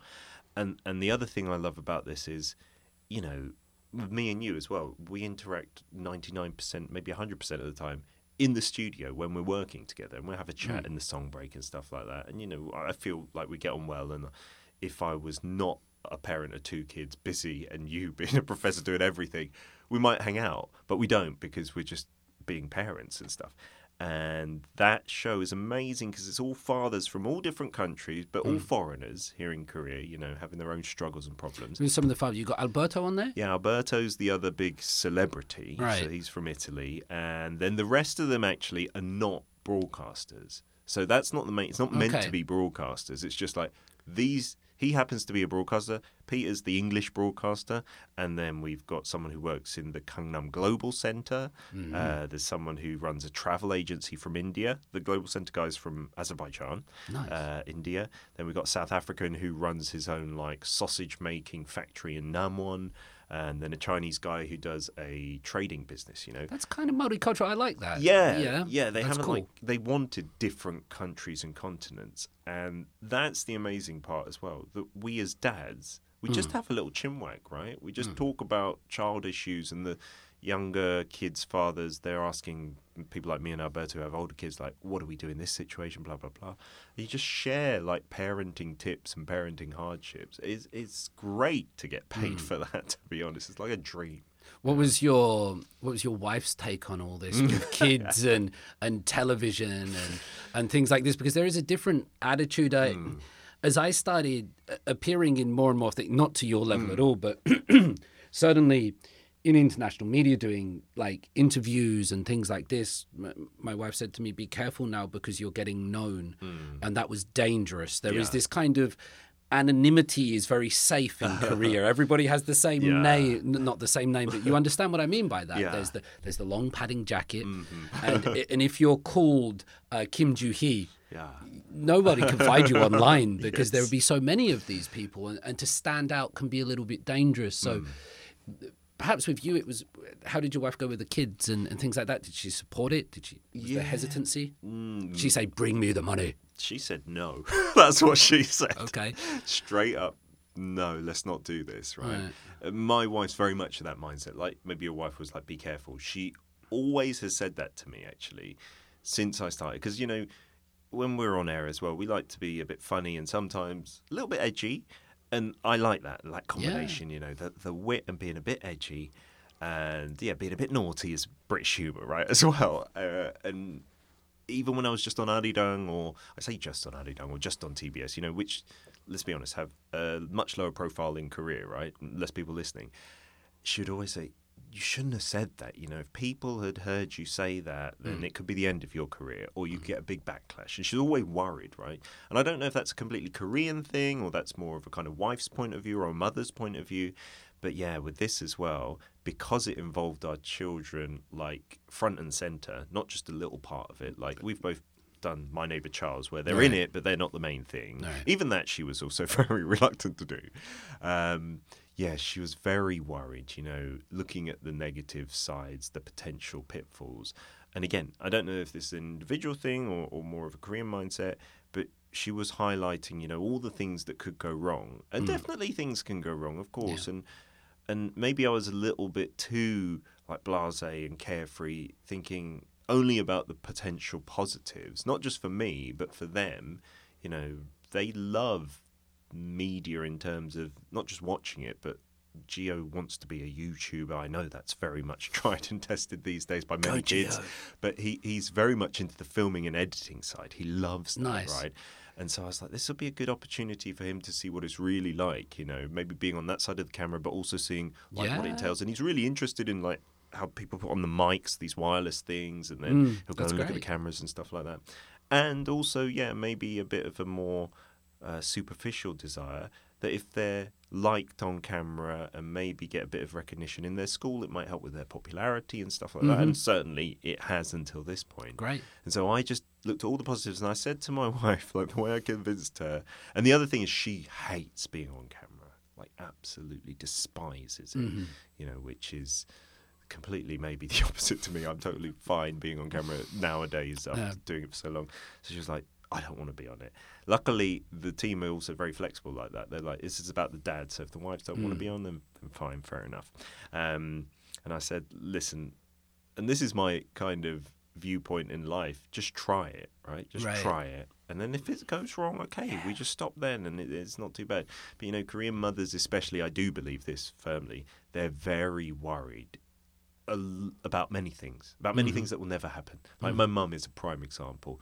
She, before I came here today, I went to her house for lunch. She feeds me directly because she doesn't believe I will feed myself. She thinks I'll starve if I don't. And she was like, are you wearing a vest? And I was like, yes, I'm wearing a vest. She put her hand up my jumper and had to feel the vest because she didn't believe me. It was just like, okay, you can go out now. What did she feed you? What didn't she feed me today? Like, we had John, we had mashed potatoes, salmon, chicken drumsticks, some potatoes with the drumsticks. It sounds like paprika. you're 14 or something. Yes. Like a Korean mum in the UK as well growing up, that was really interesting. And I'm glad my mum has her personality, like you've seen on YouTube, and maybe some people, they can go and look it up. If you look at my YouTube channel, like Peter Bint, she's very outgoing and she's very bubbly, and her English is still far from perfect despite living there for 30 years. That's another aspect to language which is interesting. That's part of the personality, I think, isn't it? And I think you can push through. Like, if your grammar is not great, it doesn't matter as long as you're very positive and bubbly about it and you're happy to make mistakes. And that's her. And so, when I was little and my friends would come over, she'd just constantly be wanting to feed them. And they'd be like, why is your mum so obsessed with feeding us? That was a very Korean mum kind of thing. Again, because they're worried about their kids' nutrition and stuff like that. And back to, the TV show and stuff.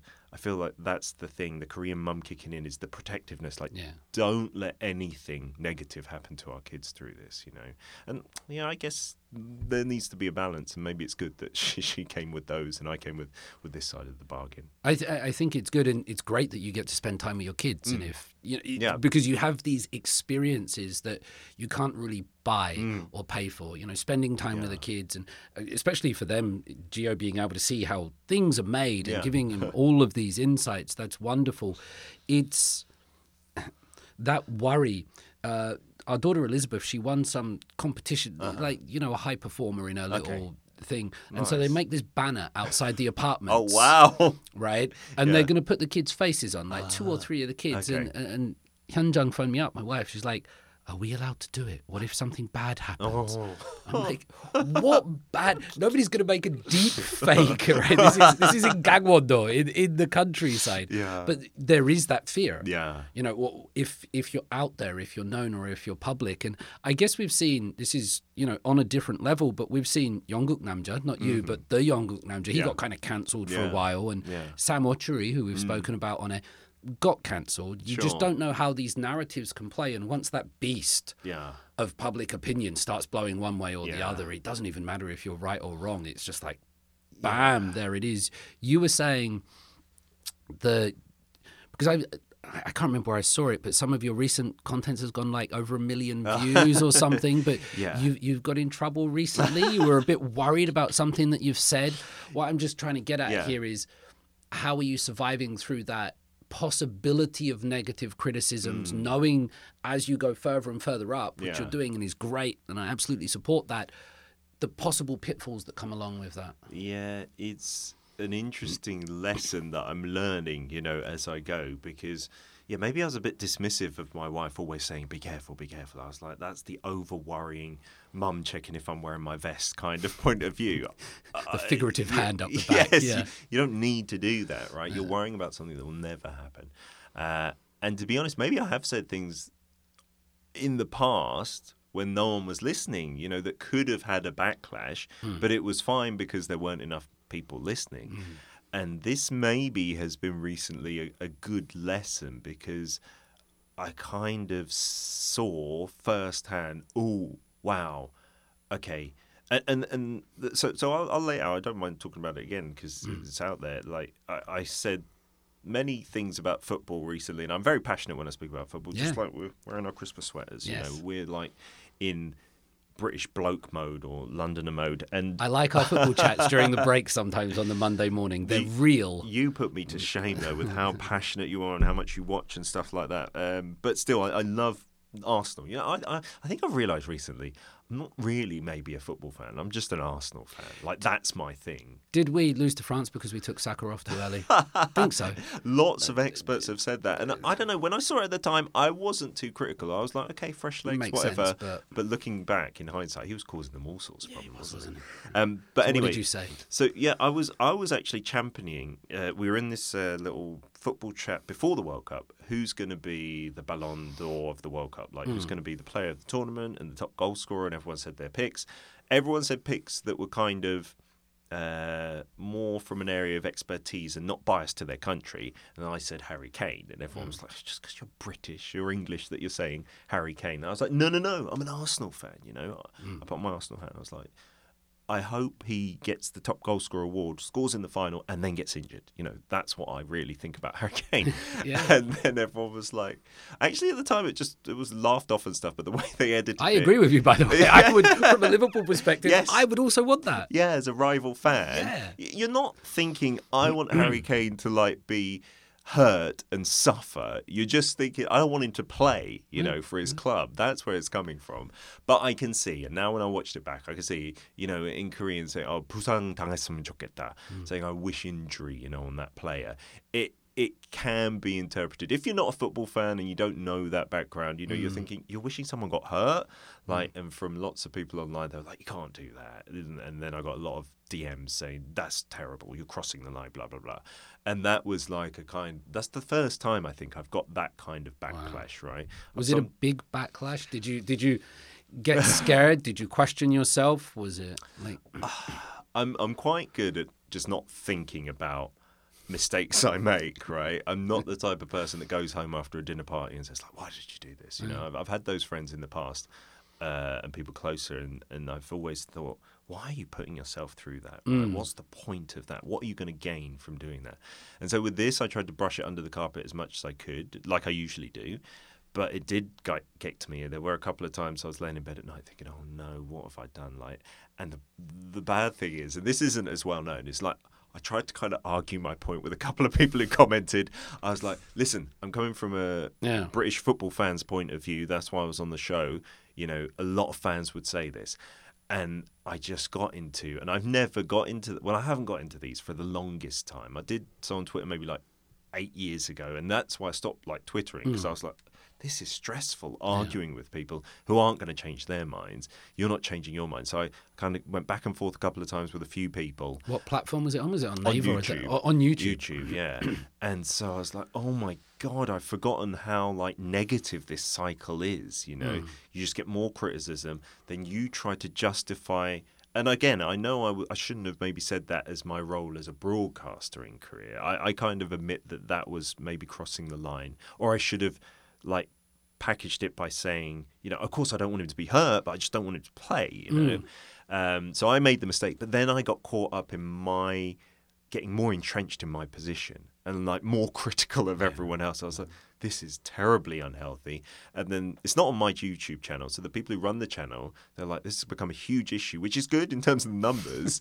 So they were kind of happy, but they were like, don't respond to this because this is just going to get worse if you do. And they were like, we're going to apologize for the editing of this kind of thing. So they just took it out of my hands and I just deleted the comments. I was like, oh no, this is bad. And I thought that could be worse. Your response to making a mistake. I think so, yeah. Yeah. You should. And I have heard this before, and I thought, that sounds like a bit of a cop-out, but you should just hold your hands up. Just say, I'm sorry. And then it kind of goes away. Like, if people just think you're not trying to defend that position in some kind of sly way or sneaky way to get out of it, if you just take responsibility, even if you think you're right, it can go away. And maybe that's wrong. Yeah, is it something worth apologizing for? I mean, because that seems to me like Garden's fair language, you know. And I would be quite...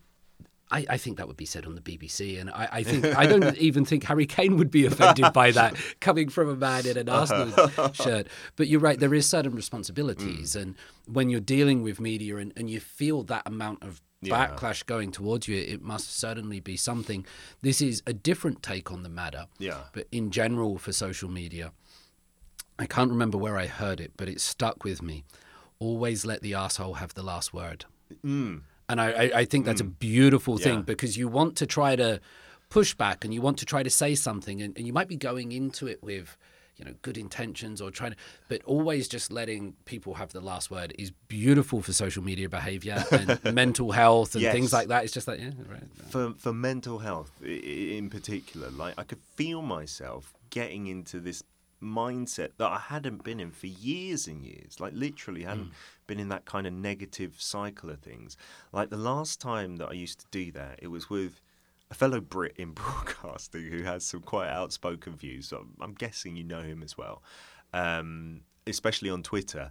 And I used to get involved in that and be like, you can't say this, you know, and I'd try and explain away. It'd just get worse and worse. And I'd keep fighting, you know. And at those points, you're checking your phone, you're waiting for that response, and you're waiting to type again and again. And it's just such a waste of time. And you're right, you just let them say what they want to say and just take a step back. And that's definitely the highway kind of thing. It's one way. Do you worry about it? Because you started off by talking about, what's his name, Robert Holly? Yes. that was a certain fall from grace. I'm not sure if it was a fall. I don't know the full story, but I just know huge, big foreign celebrity on television, drugs and all of this stuff going on. We've also seen other celebrities that we've mentioned. Do you worry about this, like the slippery slope, or flip side, Pete?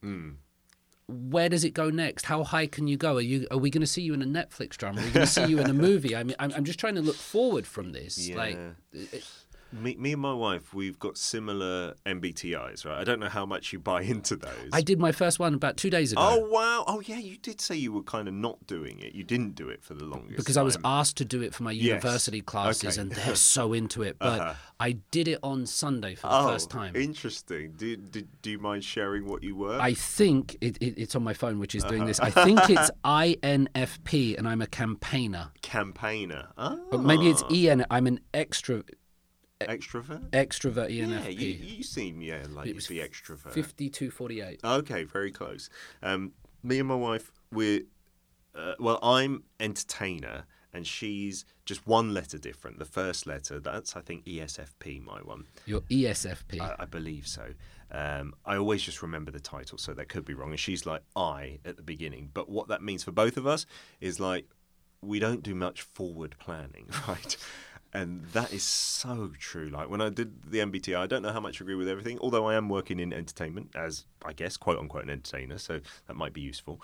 But we both realised that we both didn't do planning. We're like, oh my God, that's why we never plan a holiday. We don't really know what we're doing with our kids in the future and stuff.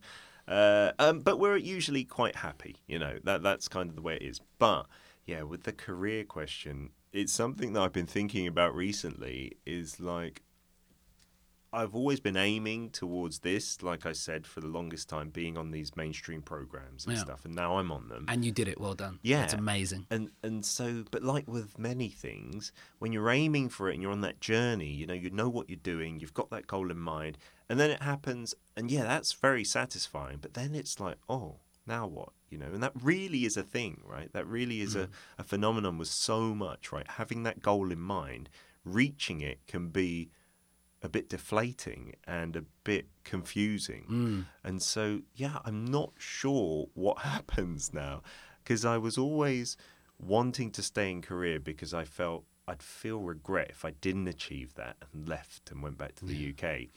And so now that this has happened, and I am thinking I would love it to get more and more, like improve even more, and maybe on even more shows and stuff like that. But realistically speaking, that might not happen, and I wouldn't feel like a failure as well. I feel like I've done some good stuff. Yeah. But I'm kind of at this crossroads where I'm thinking, what do I want to do next? What is the next step? So, like, being completely frank and open, and maybe TMI and maybe not actual useful information, like I'm thinking, is the next step I need to sign with like a big entertainment agency who will then go out and try and find you this, that, and everything? And that's a real debate I'm having in the moment. Like, talk to my wife about it as well. Like, do I want to be caught up in that kind of thing? Because then it's very much a kind of entertainer schedule of getting driven around from A to B and doing this show and then that show. And that. Do I want to live that life? I think you'd quite like it though, wouldn't you? But the family thing is that's pulling the you problem, the other way, right? Because I want to have control to say, actually, today I just want to pick up my son from school, so I'm not going to do that movie or something like that. I don't think the agency would be so pleased about that. And I would feel bad for offending them or not doing what they want to do. So I'm really kind of stuck in two minds. With the kind of fall from grace thing, I don't worry about like a Robert Holly kind of situation, you know, where you get caught out doing something bad, because hopefully I live a decent, like, in terms of not doing those kind of things like DUIs or stuff like that can affect your career. But the other side of things, like Sam Alchedy, after doing this football thing, I've realised, you know, just saying something, and I'm sure Sam's case is different because I'm sure he thought about it. And, you know, from what I saw, he was quite careful and considered with what he said. It wasn't too controversial, unlike my mistake. But it's kind of a similar thing where you say something and for what you say, you get taken down for that, be it, you know, objectively offensive or completely benign. And after doing that, I kind of try to be more conscious of what I'm saying. But when I've done that, I've realised it kind of takes a little edge off of you, like makes you a little less entertaining as well, and you're not quite yourself. I don't like that, So I'm thinking, no, I want to be myself kind of thing, and then if that does occur, well, that happens, because I don't want to like hold back and always be second guessing what people are going to react to me or how they're going to react to me. On a completely different level, but I never do things where I have to say a certain thing or pull a certain line. And sometimes you might see comments about the things that I do on NK News or something like that. Oh, this is CIA funded or something like that. But in any of my work, I would never do it if it was like, by the way, you have to include this or say this or put this. I'd just be like, nah, I don't want to do that ever. I never want to get to that stage where, because I think it's like, if you take away my demons, you also take away my angels. You know, I want all of it to be there. It's all part of me. And I want to be a good person. I don't want to just do shock factor or controversy. But I still want to be me. And I still want to be able to explore things. And there's this danger, I think, of living a curated life that you lose a little bit of yourself. Sure. I think you're amazing at doing that. Like, even on our show, it's been brilliant, the topics you've brought in, you know, pushing the boundaries of what we've talked about, probably on Arirang Radio, let alone just Daily K. And we love that, and that we've got great producers totally open to that as well. There are some who would be a bit more conservative. I love our new PD, by the way. He's fantastic. Yeah. But I would have to say you're way out in front in terms of that. Like, I would love to be like that as well. But there are things I do on certain networks and stuff where there's a much smaller kind of boundary in terms of what you can do and what you can say. And then, you know, there are certain aspects of things that I do which are scripted. And I've never... I don't know if I should be proud of... No, I definitely shouldn't be proud of this, but I don't know if I'm ashamed of this. Like, I'm totally cool with... You can play this role today, Peter. Do this. Yeah. I'll do it. And I kind of, in that way, not that you do take yourself too seriously, but I don't take myself too seriously in that I'll do anything. Like, I'll do anything as long as I don't mind it. Like, I won't do anything I hate, but I don't mind. Like you've seen me dressed up as a woman or something like that. But you do it so well. I just don't care. I don't know if that's a good thing either. But yeah, I'm cool to like do everything. Like be a bit critical and a bit more deep thinking on a corner with you. I love doing that. But yeah, I don't mind at all playing a female character in a little role play singing and stuff songs. like that. Yeah, all your photos are well posed. Yeah, I don't mind all of it, and I'm happy, and that's out there. And I don't know. I guess if you're kind of happy and upfront about it, then people watching and looking, there aren't too many people who are like, "Oh, what are you doing?" kind of thing. It's all just like, "Oh, that's Pete. He's doing it," and stuff like that. And I don't know. I feel like, you know, if you're okay with me doing that, then that's okay. Like, you know, you could perhaps be more like, "Oh, that guy shouldn't be doing that," or something like that. But your reaction to that as well today has been kind of reassuring. Not that you're like, go do that every day, every week, dress up as a woman or anything. But yeah. I'm just being honest with you. Yes.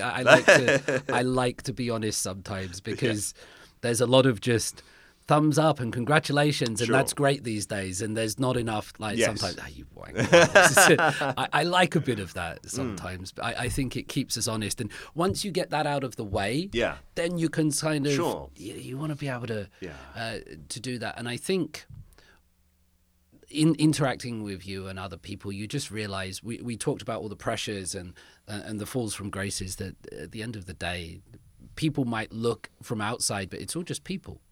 And it's all just people trying to do something, and everyone's different, has different personalities and family things going on, and marriage situations and economic situations. It all plays a role in it. Like, congratulations on what you've done. I think I've stood up for you on this actually online. I told you that I think you do a good job representing like dads in Korea and things like that, and that's what the show's doing. Is it, just before we move on from that, is the show, so you got in trouble for your football comments. How's that show going across? Like, you getting positive feedback? Is there going to be a season 2? Like, do you have any sense of it? Or well, it's still going on. Like, there's no end to the season just yet. So it's unlimited. Like, it's ongoing at the moment, but we, you know, lost out a couple of time slots to the World Cup, and then our edition on Halloween was cancelled, obviously, because of the Itaewon disaster, never to be shown, you know, so that was a bit of a dent to the programme, because it was a really good, like, episodes and stuff, but in Korea, you know, that's not possible to do. And then in December, this month, we've got, like, 3 shows, again, delayed because of a pilot season, and all those kind of point to it's not indispensable, you know, we haven't got to the point where it's good enough to, like, keep its time slot, like hold its ground.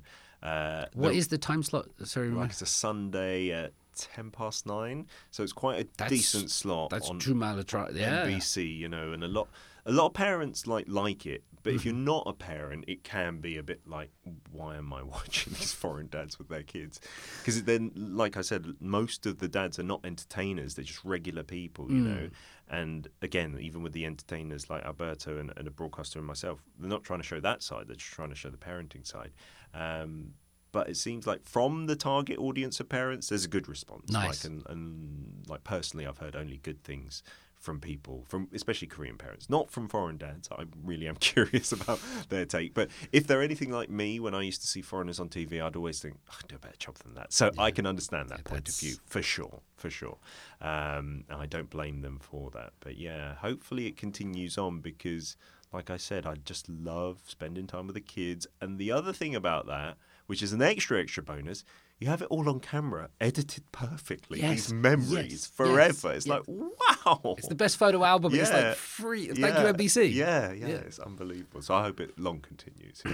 Yeah, me too. And that experience, that like recording it, having it down, it's just a great photo album. And I guess for your mum as well and other relatives, they'll be able to watch it. Certainly that's, you know, that's a good thing, I think, also for family. I've got me singing my wife a birthday song that I'd written for her on acoustic guitar on video. I've got that as a file, and I haven't watched it yet, but I know in about 10, 15 years, it's going to be great to have that polished, you know, that footage, if not the musical performance.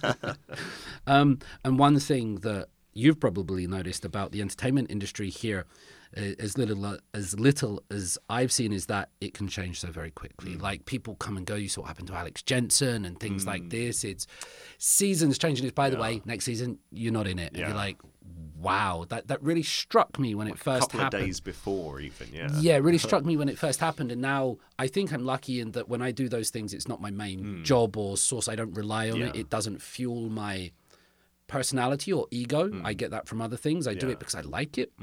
But I can imagine that would be quite stressful, just how volatile that is sometimes. Yeah, for me, again, I don't know if this is my personality or this is luck or this is just the way the business has been to me, or life in general has been to me, but my kind of positive outlook on that, I always love, we call it Kepyeon, right, that reshuffle, twice a year in the autumn and in the springtime usually. And, you know, for the longest time I was just working on EBS, Arirang and TBS EFM, those three, and I was always waiting to get at least one host position kind of thing, and if I got that, I was looking to hold on to it. I would always be so excited around Kepyeon season just to see what happens. You know, if like it's a transfer window. Yeah, it was like that. You know, you get a call from a producer, will you be on this show, or a writer, will you be on this show? You might have the call from your producer saying, yeah, it's not worked out, we'll see you next time kind of thing. But for me, maybe because I didn't always keep the shows or always expand. You know, there were times I lost shows, but it was never too bad that I was just like, this is always fun to see the new thing that I'm going to do next. But yeah, again, like maybe that's waiting down the road, that one Kepyeon, which is terrible, and you lose most things, or it's towards the end of your career and you're like, all right, I can no longer do this as a job. Then I might have a different point of view. But again, I'm just riding it till then, and I love it till then, you know, and seeing all these new opportunities, new horizons. But yeah, if you're like the head of a family, I'm sure my MBTI is helping in this. Just ignore that big worry, because it could come at any time, like you said. And that's the real downside to this industry. But for me, it's just all these opportunities, these new things springing up. I love it. Say yes, say yes, and apply for things above your pay grade and do all that. Let your wife do the worrying. Yes. She's doing enough for a couple, I think. For sure. Yeah, I'm sure she does. I don't know if you saw, I recently went into the metaverse and became a digital asset. I did see something about that. We'll get you in there. They're doing some very interesting things with some very big people. I'll see if they'll... Wow. What metaverse was that? Because there are lots of companies doing lots of metaverses. Yeah, this is the one doing it with the Israel embassy. And this is down in Socho. Okay. They're pretty big. I think they're putting Park Seri in there in the next day or two. So are you in there now? Yeah. As in you're in there forever? They're creating my digital twin at the moment. Wow. Do you know when they said to me, like, you can be anything that you want? So I don't ever get in trouble for this, but I said, I want to be a transgender archaeologist. Because I'm never going to be that. And I was just like, I want to be something so goddamn weird. Yes. And I don't think I'd ever seen the words transgender archaeologist before. And so I think because that morning someone was telling me about a new Indiana Jones movie. Okay, that sparked in your mind. Probably sparked in my mind. So there's something there. Did you really then get that? Is that your character in the metaverse? That's what I've said. Whether they'll go with it. Interesting. But that's... So it's not you, or it is... It's your name? I'm not quite sure how it all works. Okay. Do you know what I mean? It's a bit weird for me, and Okay. it's but it's so real in Korea. I'm not sure it's that real in other parts of the world. Yeah. But here they're going full steam ahead with all that. Yeah. And across the Hallyu Industries. Sure. And Seoul things. City as well have set up theirs, and they won awards for it, I think, abroad. Yeah, and there's a stuff like that. Donggak one, the Bell and the Yeah. Dokdo, and it's all there. Yeah. Yeah. Apparently somebody's making one of Pyongyang. Oh. You can walk around Pyongyang and things like that. Someone from North Korea is doing it? I don't think it's North Korea. I think people outside, they've used Google... I nearly said Google drones or something like that. But do you know what I mean? They're using... the images people and stuff. know. People Okay. go and live there. Wow. So maybe we'll see you in the metaverse soon. I don't know. Arirang has their own one, like the news side of things, and they've got newscasters and things, people in there, and they've got some hosts who do a live metaverse, so they're actually playing themselves, you know, like almost like a computer game.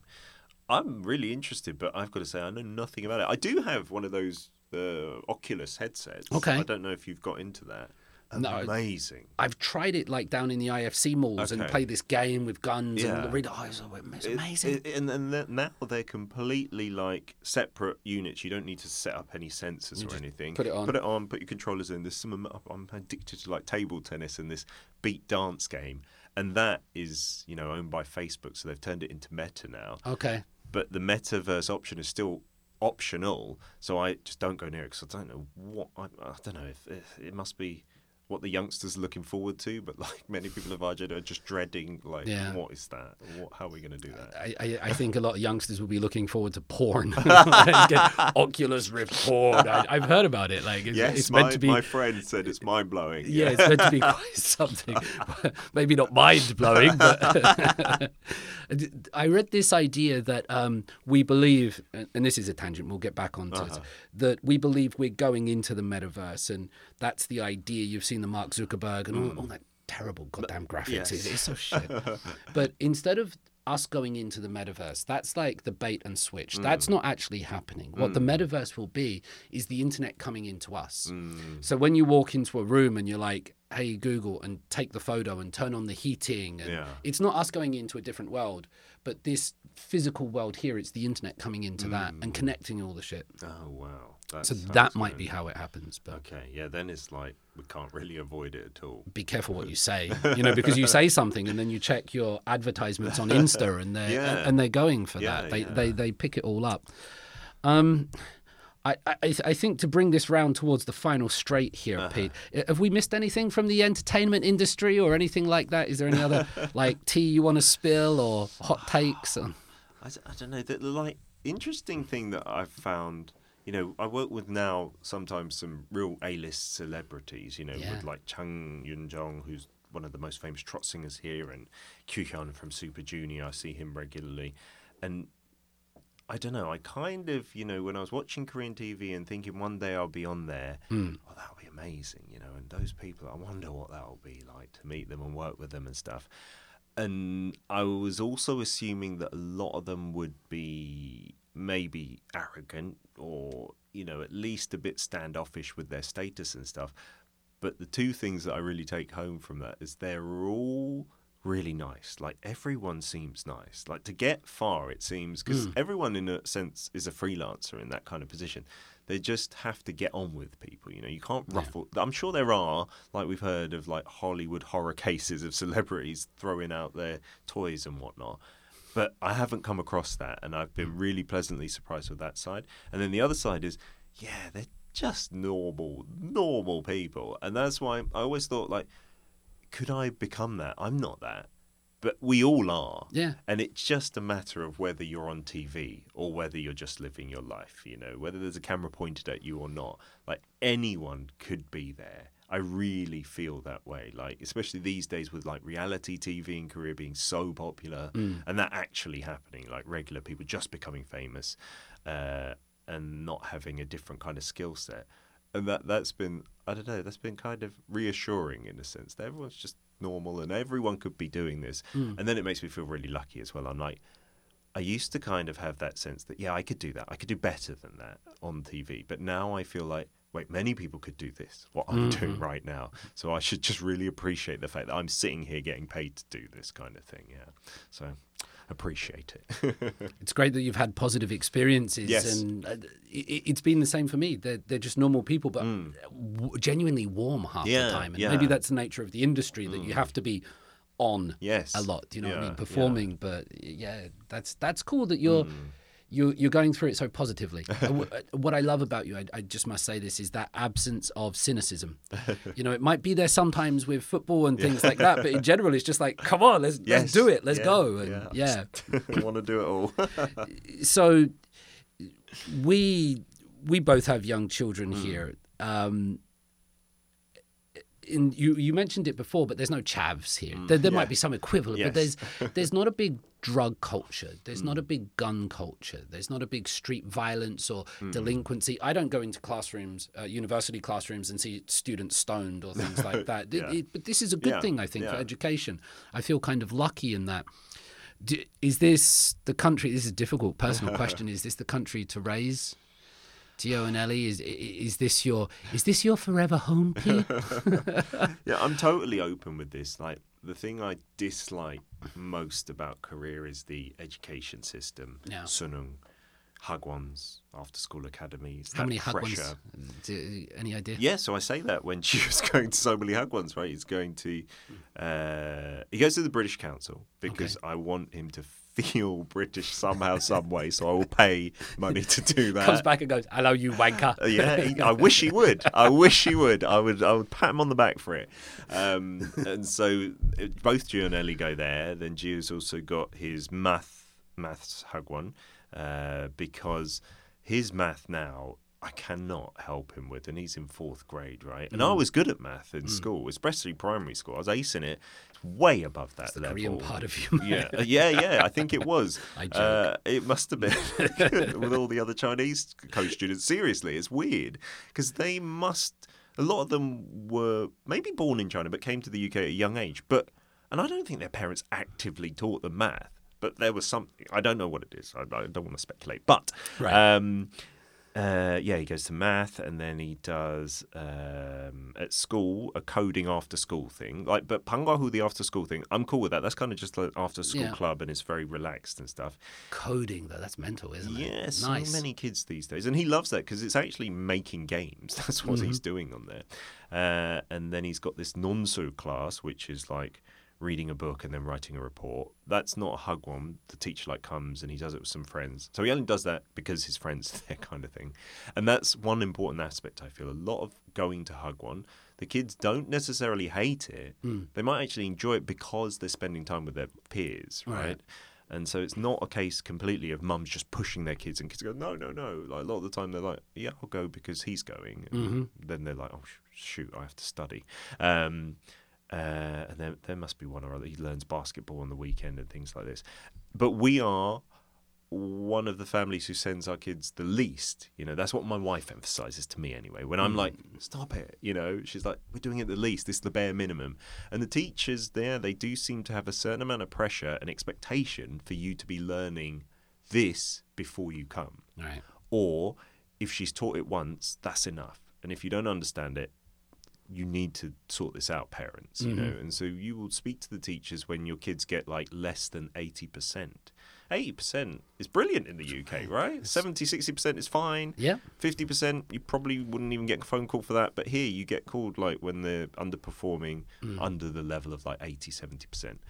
And, my wife does all the speaking with the teachers, and I tried to tell her, can you not say to her, this is your job to get my son up to the required level? Yeah.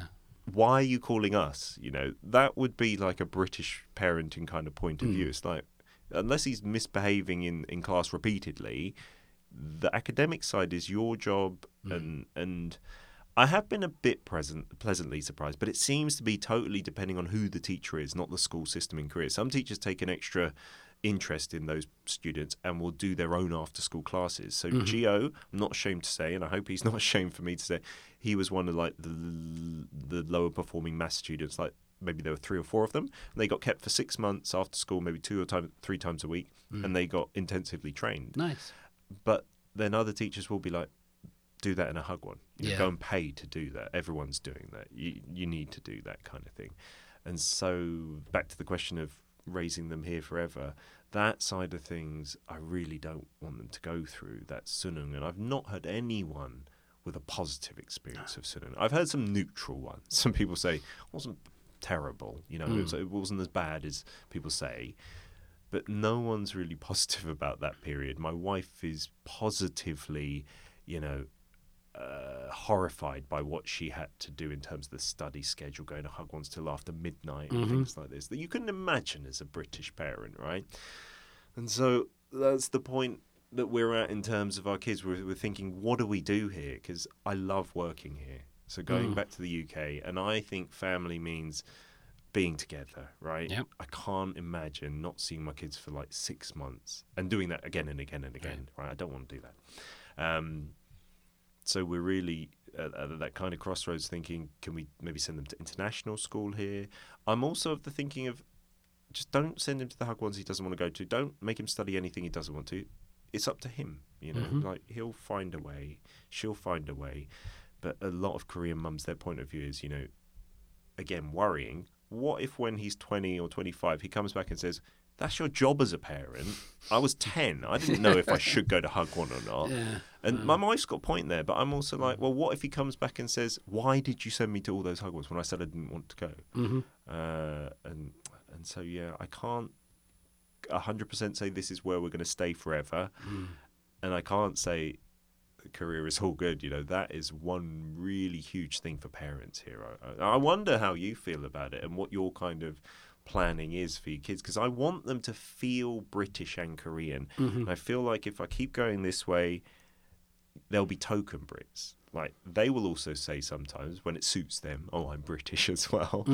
When they want to be on TV. Yes, but I want them to really feel it. You know? Yeah. And just like I did. So maybe the solution is sending them every year for a big chunk of time, go and see their relatives and friends. I don't know.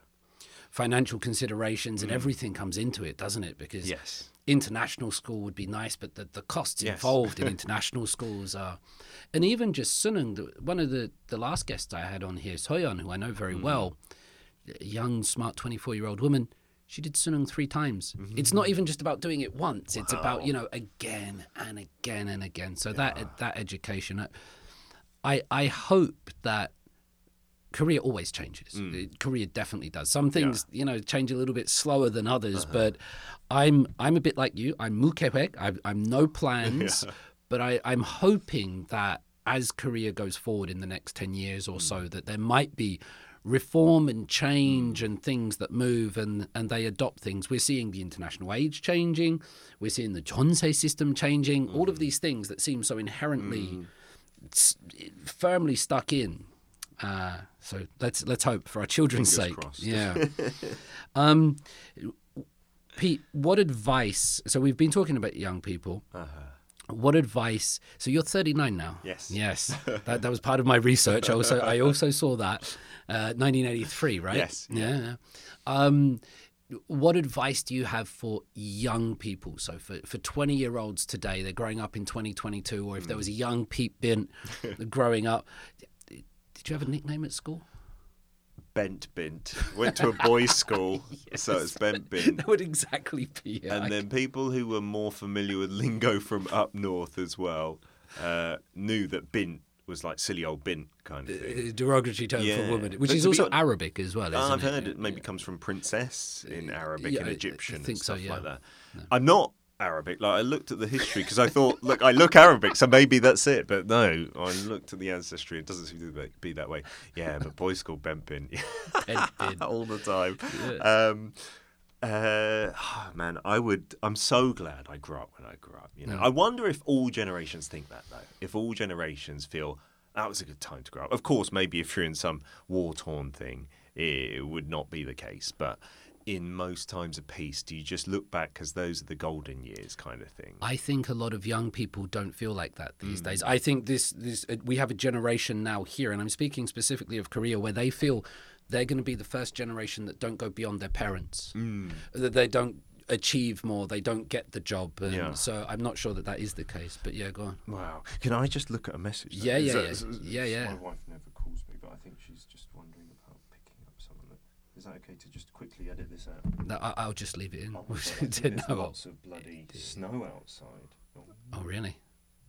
Oh, no, that's not it. We've got the jumpers on for it. Okay. Sorry.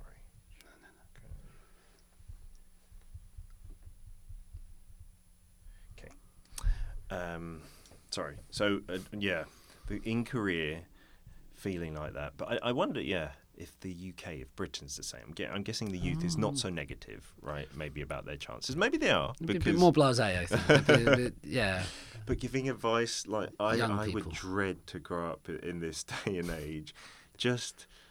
I look at my kids and everything is kind of new. And lots of things were new when we were growing up, right? The internet was coming into things and mobile phones and stuff, But I didn't have this kind of fear. Maybe again, it's because I'm a parent now that I have these fears. I'm guessing my kids are really excited about like the metaverse and AI and robots and stuff. Gio is really all like into that. He's wanting an AI robot for Christmas that we've ordered. And the way I look at it is things are so uncertain. Like, what is going to be the knock-on effect of all these things on you?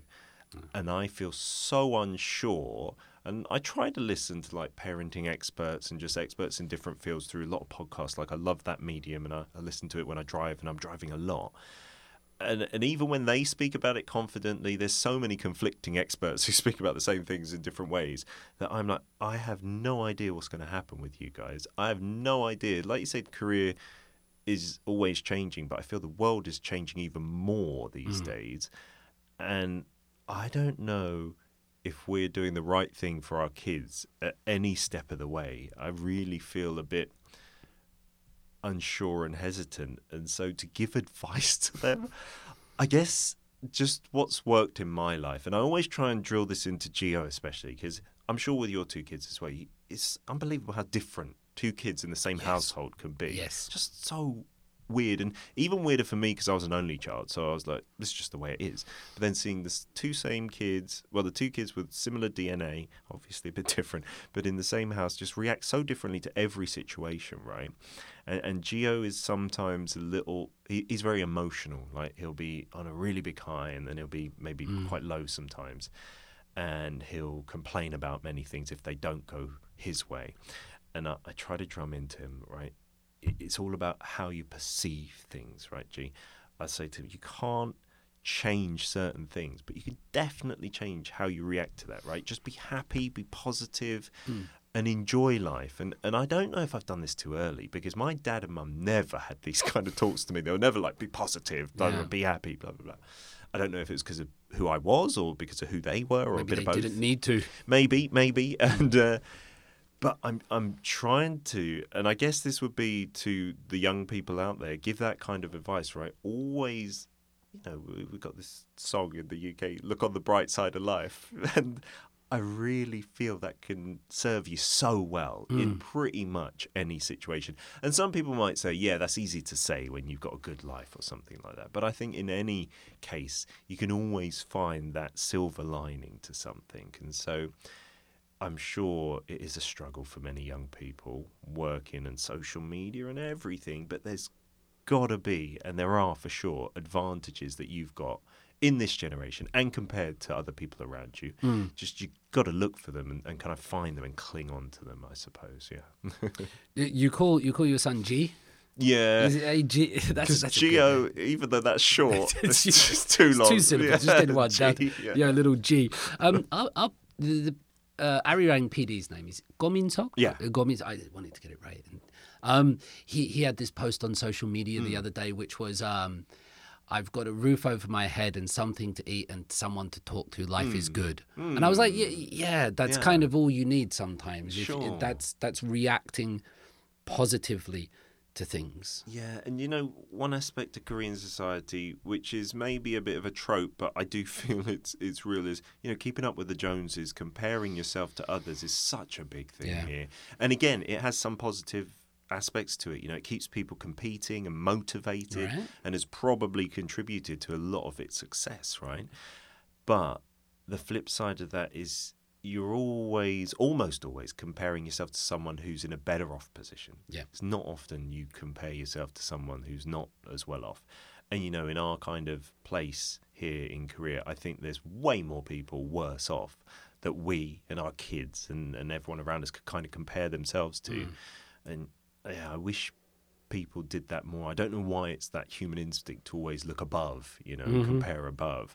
You compare below, and then, like you said, just that roof over your head, that's enough, isn't it? Yeah, it is. And we spoke about it, I think, with the entertainment thing. Sometimes there's that positive feedback loop that if you're seen and you're known, then you get more work and you get more work. So sometimes putting that positive vibe out there brings you another positive vibe back, and you put one out there. You can't just manifest a world of positivity just through your thoughts, but I think it makes existence a little bit easier sometimes by just doing that. So, Bent Bint. I haven't heard that since. Oi, Bent Bint.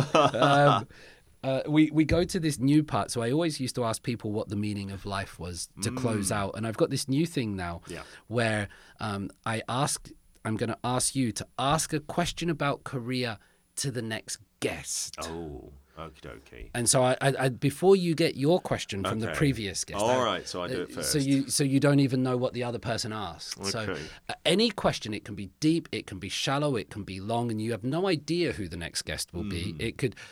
Previously, I've had a young 24-year-old talking about feminism, and a 65-year-old talking about the Joseon Dynasty. Oh, wow. Okay. A question about Korea, please. All right.